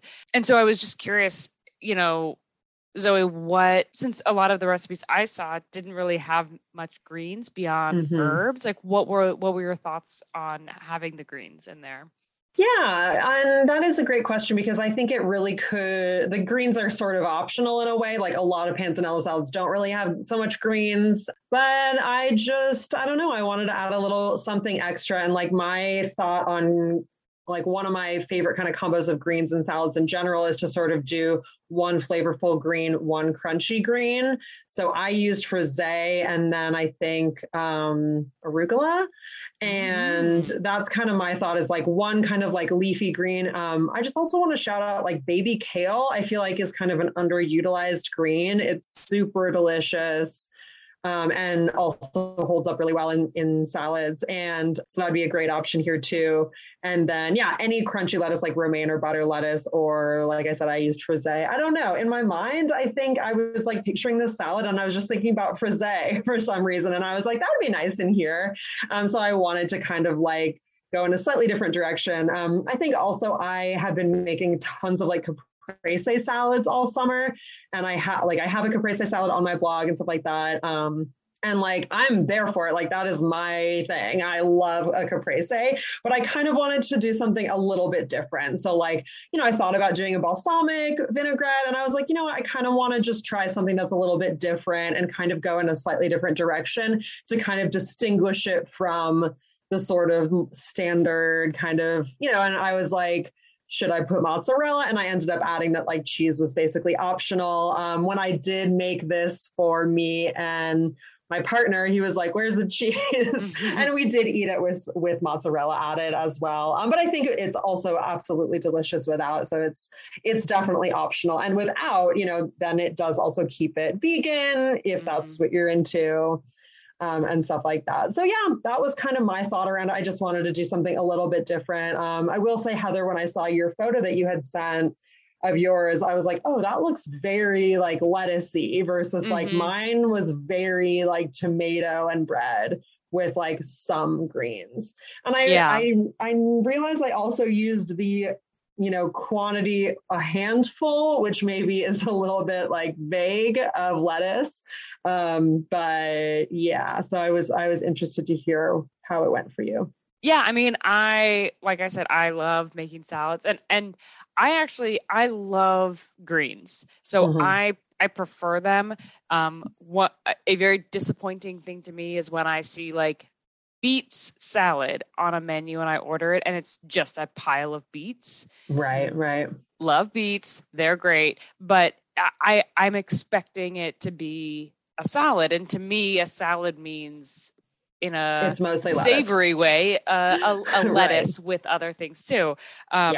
So that's kind of what like my mindset when I was doing, I guess, my handfuls of lettuce. And then I was just looking back at your picture after I made it and was like, I could have done more bread.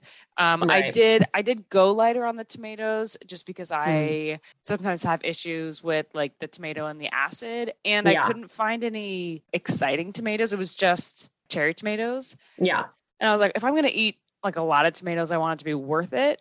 Right. Totally. So yeah, but I think if I were to make it again, I would definitely add more bread and like, I don't typically buy croutons. Yeah. Grocery store croutons are also pretty boring, but what I loved about this is that you get that crouton-y feel, but you're not like destroying the inside of your mouth. Like I feel like most croutons, because so when I was looking up what a panzani salad is, it's usually using old bread.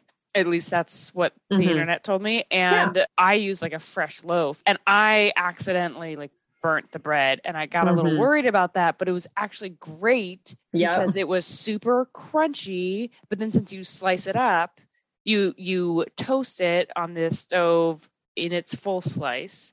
Right. And then you cut it up into small bite-sized pieces. And so you have 2 sides of the 6 sides that a cube has, right? Yes.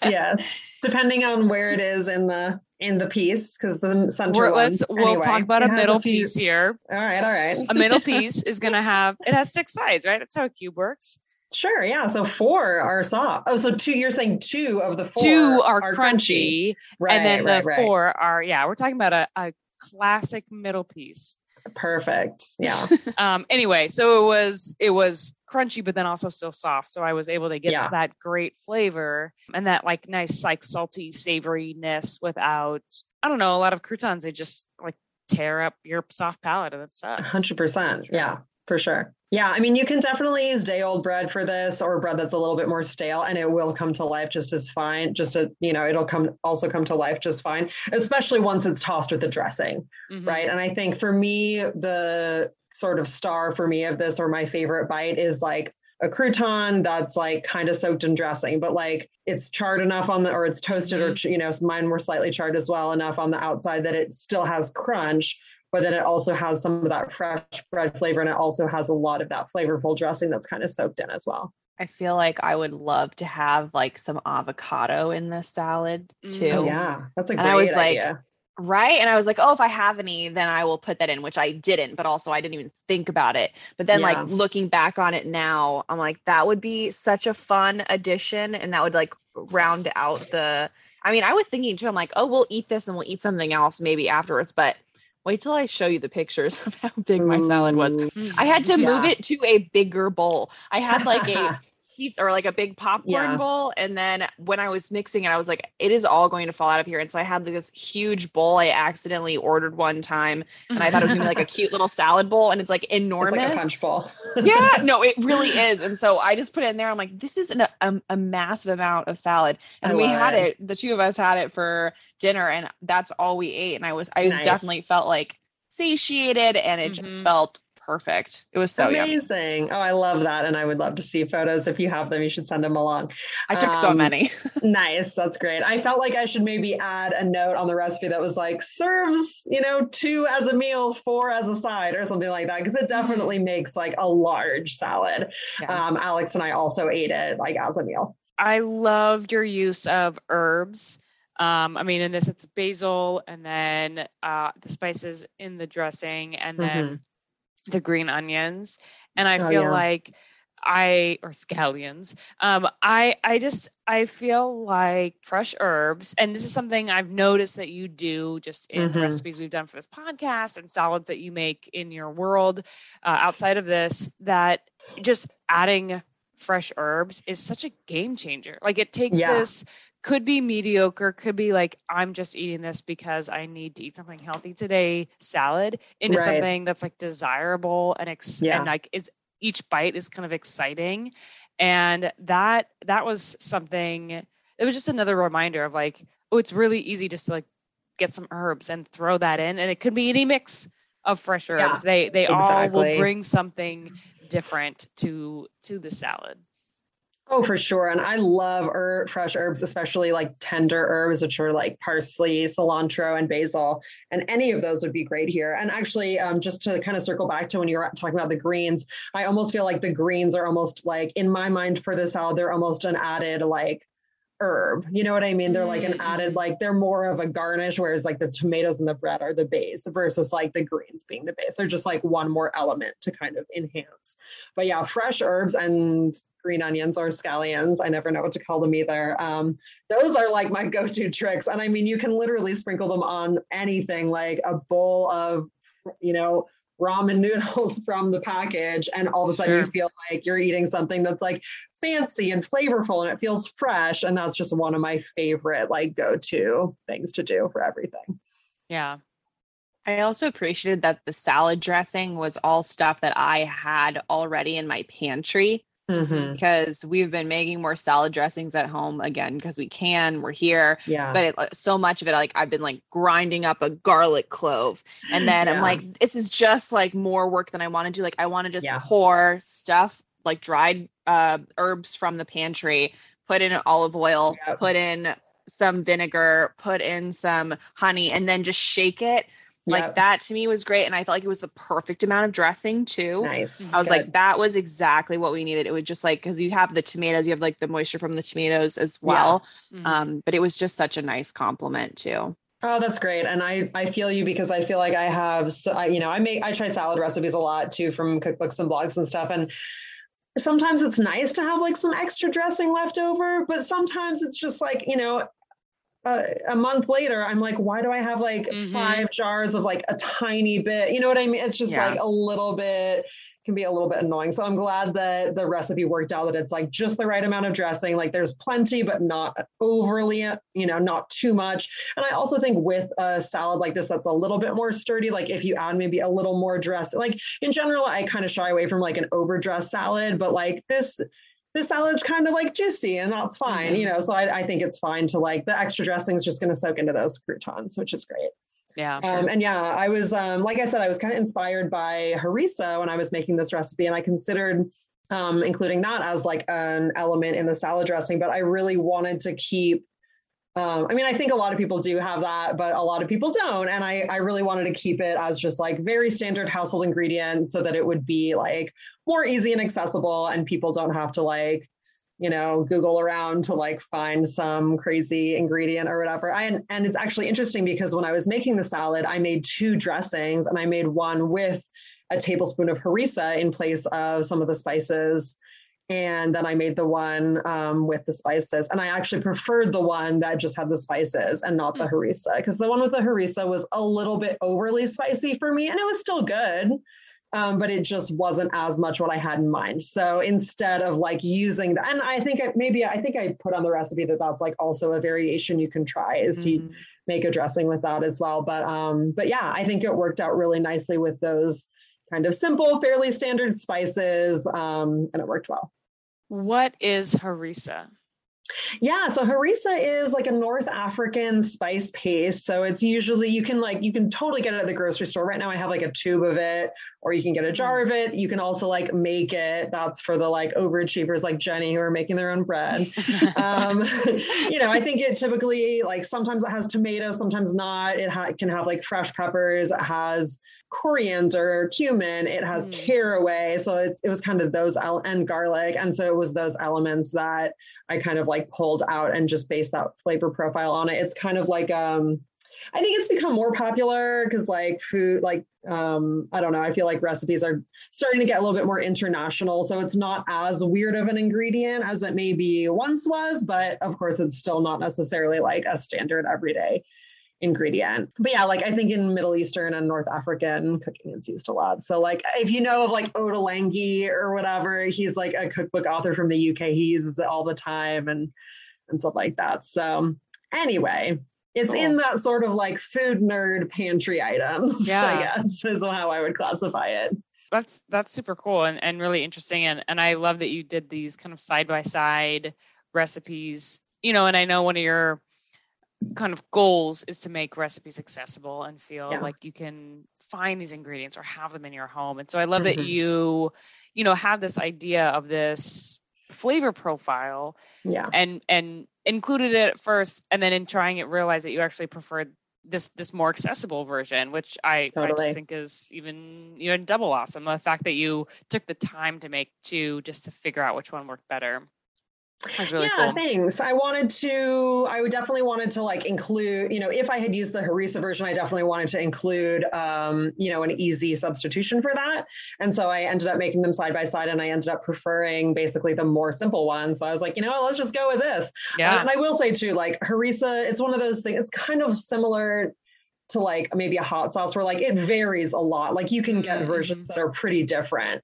So, maybe the one I have right now is just a little bit spicier than I would want or whatever. You could definitely try making this recipe with that and that would be fun, but you definitely don't need it. I ended up preferring the one without it. Now, I didn't have caraway as a spice. When I was at the grocery store, it was only in seed form. Is that how it's supposed to be, or should it be in like a typical spice powder? Great question. I did not specify that in the recipe, but I actually did use it in the whole form in this recipe myself when I was making it. And I don't think I specified with any of the spices, with the cumin or the coriander or the caraway, what form they should be in. And they can really be in any form. Now that you mention it, I don't know that I've really seen ground caraway. I think that's something that you most often see in its whole form. I mean, it comes to mind, I think like rye bread is kind of like the main application that you see it in and stuff like that. So it's kind of like the rye bread spice or whatever. It's actually used a lot in like German cooking in general and stuff like that. Right. I know I've had it before. And so I was kind of like, do I want to buy this thing of seeds if it's going to be like, I wasn't sure if in a dressing, if the seeds would give off the flavor, or if I'd have like random bites where it's like when you bite into a seed of something and it's like that insane intense flavor. And I was like, I'm not willing to take this risk.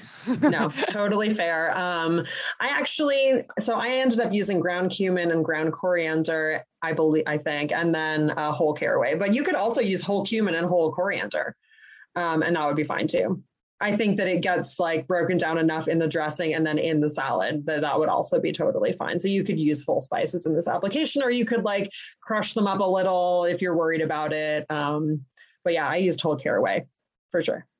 That's one thing I have not yet achieved in my home cook status, is like the toasting of spices and the crushing of spices. Yeah. I feel like it's one of those things where you're like, it feels so foreign until you do it. And you're like, why am I buying store-bought dressings when I can make it? It's like one of those, But you have to do it a couple of times, and then I'll be like, oh, why have I ever not done this? So I've never done that.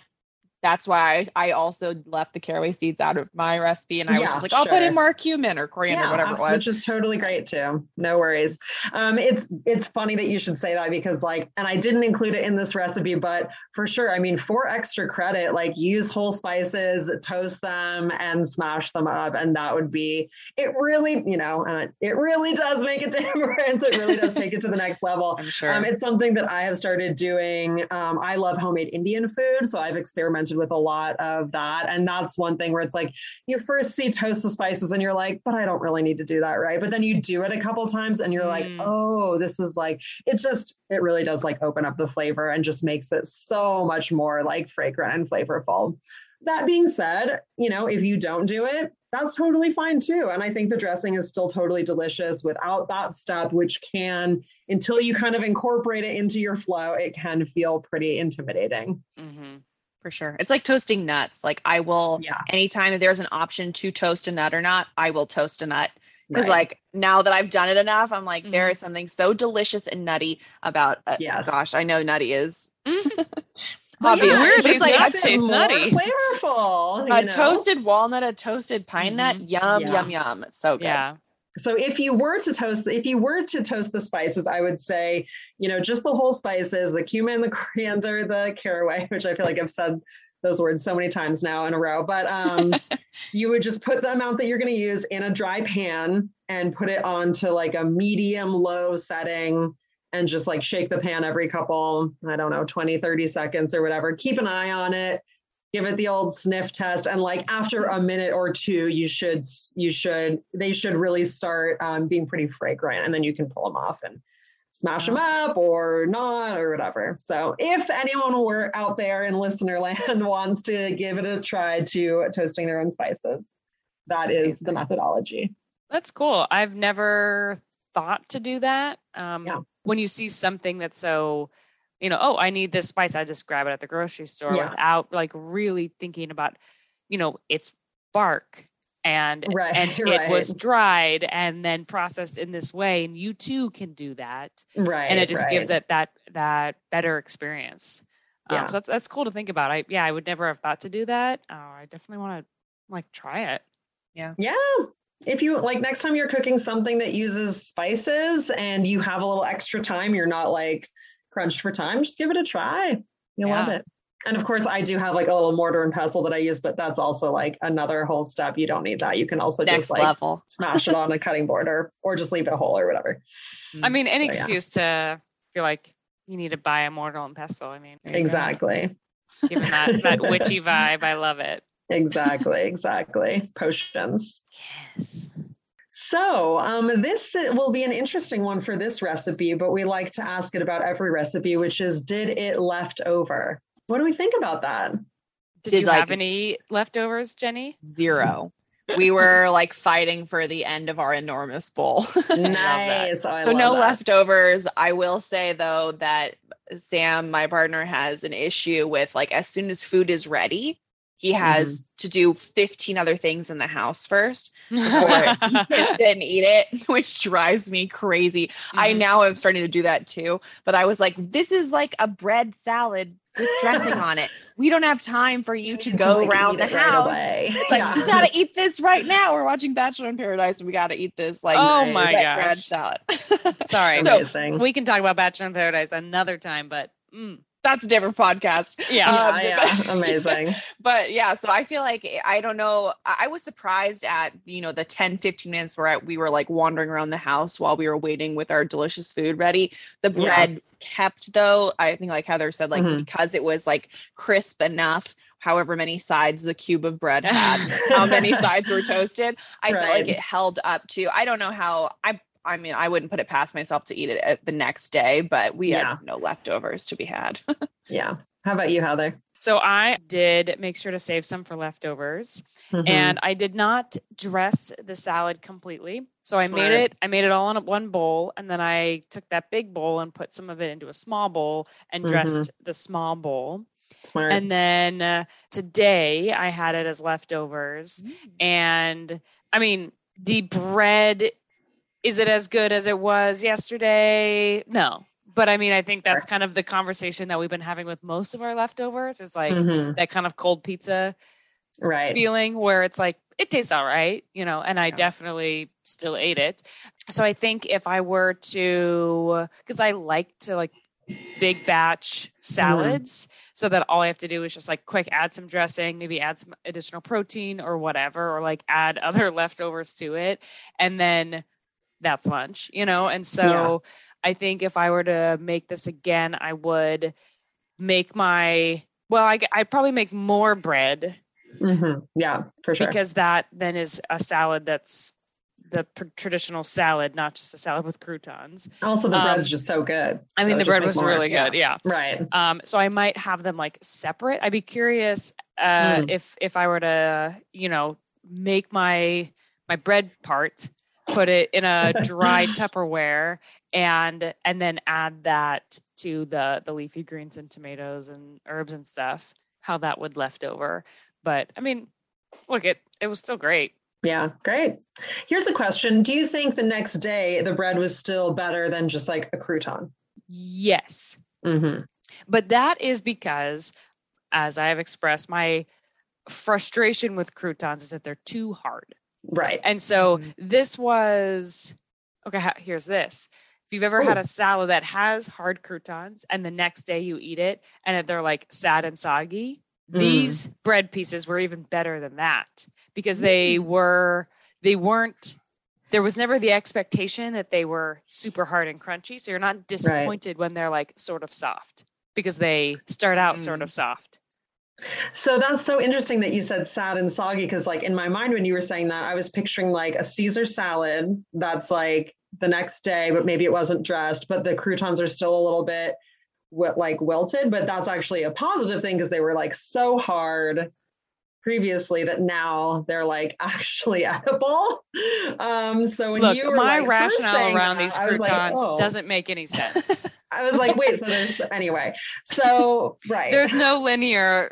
Don't try and break it down, Zoe. I will say this, and this is again going to put me into my food nerd like corner, which is that like, for me, croutons are kind of one of those things that like, once you start making your own, you can't really like eat the box shit anymore, because they're so easy to make and they're so much better. It's just like, you just can't go back. So anyways. Well, and like I said, I don't crave croutons. I have made croutons before. I think that's a great excuse to not throw away, old bread. Yeah.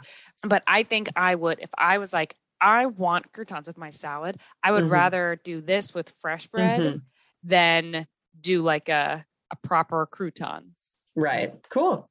So for myself, we did have a little bit of salad left over that the two of us could not finish. And it was already dressed, and I put it in a Tupperware. And the next day it was pretty soggy, as you can imagine. I still ate it and enjoyed it. But again, as we've said, the whole pizza analogy, it definitely wasn't the same salad as the day before. It was still perfectly fine to eat, because again, like I think arugula, even when it's a little bit wilted, is totally fine. Like the greens that I did add held up fine, in terms of like, they weren't like too slimy to eat or whatever. But it definitely was more tasty when it was fresh. I think if you are going to eat it the next day, to leave some not dressed and even to maybe leave the bread aside would be a great way to go. Yeah. So maybe it's not the like ideal vehicle for leftovers, probably best fresh, but there are ways to, make components of it ahead and then enjoy it later on. Yeah. So the next question I have for you two is, would you make it again? Definitely. Oh yeah. I'd definitely make it. It was so yummy. Yeah. I also didn't realize, like, I knew obviously looking at the recipe, it's like very tomato forward, which I don't know if we're like a big tomato family. But I really enjoyed just being like, okay, it's like a ton of tomatoes, chop up the tomatoes, grab the big handfuls of lettuce, tons of basil. It was just, it just came together very easily. Nice. So I would definitely make it again. Great. I love that. You too? Yeah. Yeah. I was a little pressed for time. Typically when I'm making these recipes, I try to give myself a little bit more time so I can just be a little bit more thoughtful and all of that. Yeah. And I still had plenty of time. Great. And that is always great, Yeah. you know? And I think for me, I don't know if I'd necessarily make like this exact salad as written, but I feel like I'm taking a lot from this salad that I'm going to recreate, like the bread, and kind of, I'm definitely going to reuse the dressing too, because that dressing is so easy. And yeah, like what's the point of buying dressing when it's so easy and delicious to make your own? Oh my gosh, totally. So, and then, just reminding myself when I'm at the grocery store buying my salad stuff, like just grab an herb. Yeah, the salad's going to be so much better. Totally. I think with salad sometimes I think that I have to coordinate a lot of like vegetables, like, and invite them to this salad party. And like what I learned making this too is that's like, you could just have some greens, some basil, tomato. And like, yes, I think like if you probably need some sort of like a cheese or bread element or nut element, but like it was a delicious salad and I didn't miss having like major like onion party behind. I guess the scallions were invited too, but it's like I didn't feel, and I almost tripled the scallions too because I love scallions. But it just was like it felt simple and straightforward. And so it's like sometimes when I'm like I don't have enough for a salad, it's like you do. It's just like double down maybe on the vegetable. So like doubling down on the tomato, so you really have that tomato bite. I love that because you can totally make a salad that's like, oh, you've got lettuce, you've got cucumber, radish, tomato, avocado, you've got your carrot, whatever. Yeah. I mean, you can make salads like that. And I love salads like that, but you don't necessarily need all that. You can really just keep it simple, you know? And I love too about this recipe is that it does come together pretty quickly and it's fairly simple. And yet it still kind of feels a little bit fancy because it's a little bit different, especially with the herbs. It just feels a little bit elevated, which is always nice to like have something that's easy and simple and approachable. And yet you finish making it and you're like, ooh, look what I just made. Or like, look at the treat that I get to have. That's kind of the vibe I got from the salad too. So it looked so fancy, really fancy. And it tasted fancy. Yeah. Love that. I'm so happy that you guys enjoyed it. Fantastic news. Yeah. What's not to love? Bread, salad. I mean, I know, right? Come on. It's bread. When I sliced my bread, I wanted like the middle slices because that's where it was, wider, and I wanted big pieces, right? And so I like cut off the end, and then I was kind of cutting off some of the other pieces, but I had the like butt of it, and I was just kind of noshing on it, and in my mind, I was just hearing Oprah being like, "I love bread."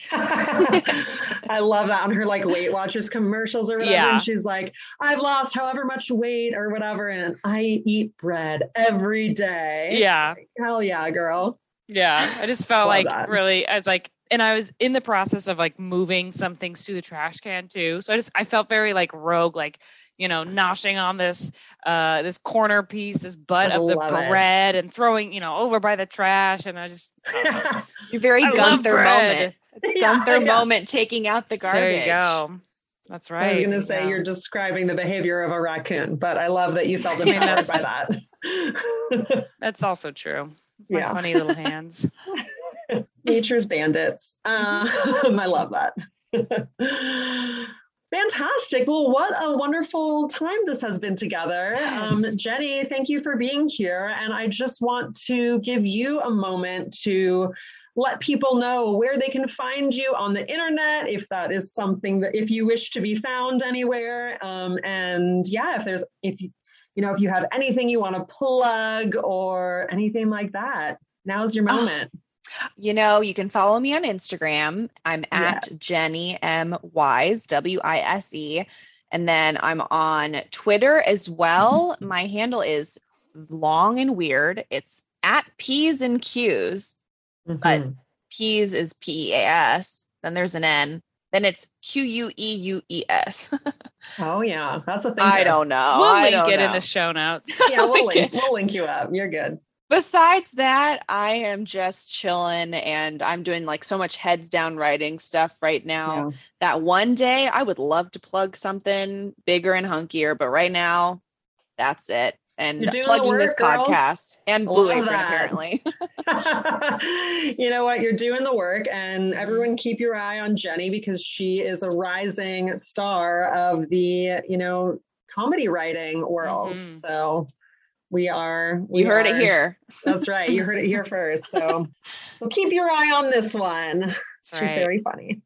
Oh, thank you both Um, so much for having me. It was a true delight and a dream come true. And great excuse to watch Friends, great excuse to eat this Yes. salad, and great excuse to see and hear and talk to you both.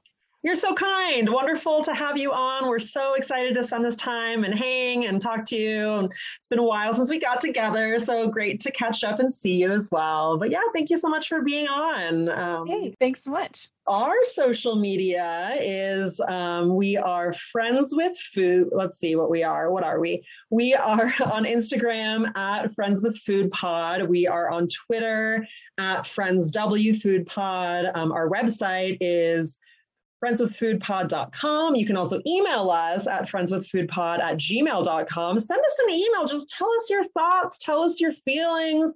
Let us know if you have questions or comments, or if you want to correct any of the wild statements that we make. Let me know. And, maybe we'll even read it on our future episode. If you are watching along with us, our next episode will cover season 5, episode 8, the one with the Thanksgiving flashbacks. Or season 5, episode 8, the one with all the Thanksgivings. Our theme music is by Elliot Friesen, and our original artwork is by Chloe Kendall. We are your hosts. I'm Zoe. And I'm Heather. Now, go find some friends. And make them some food. That's right.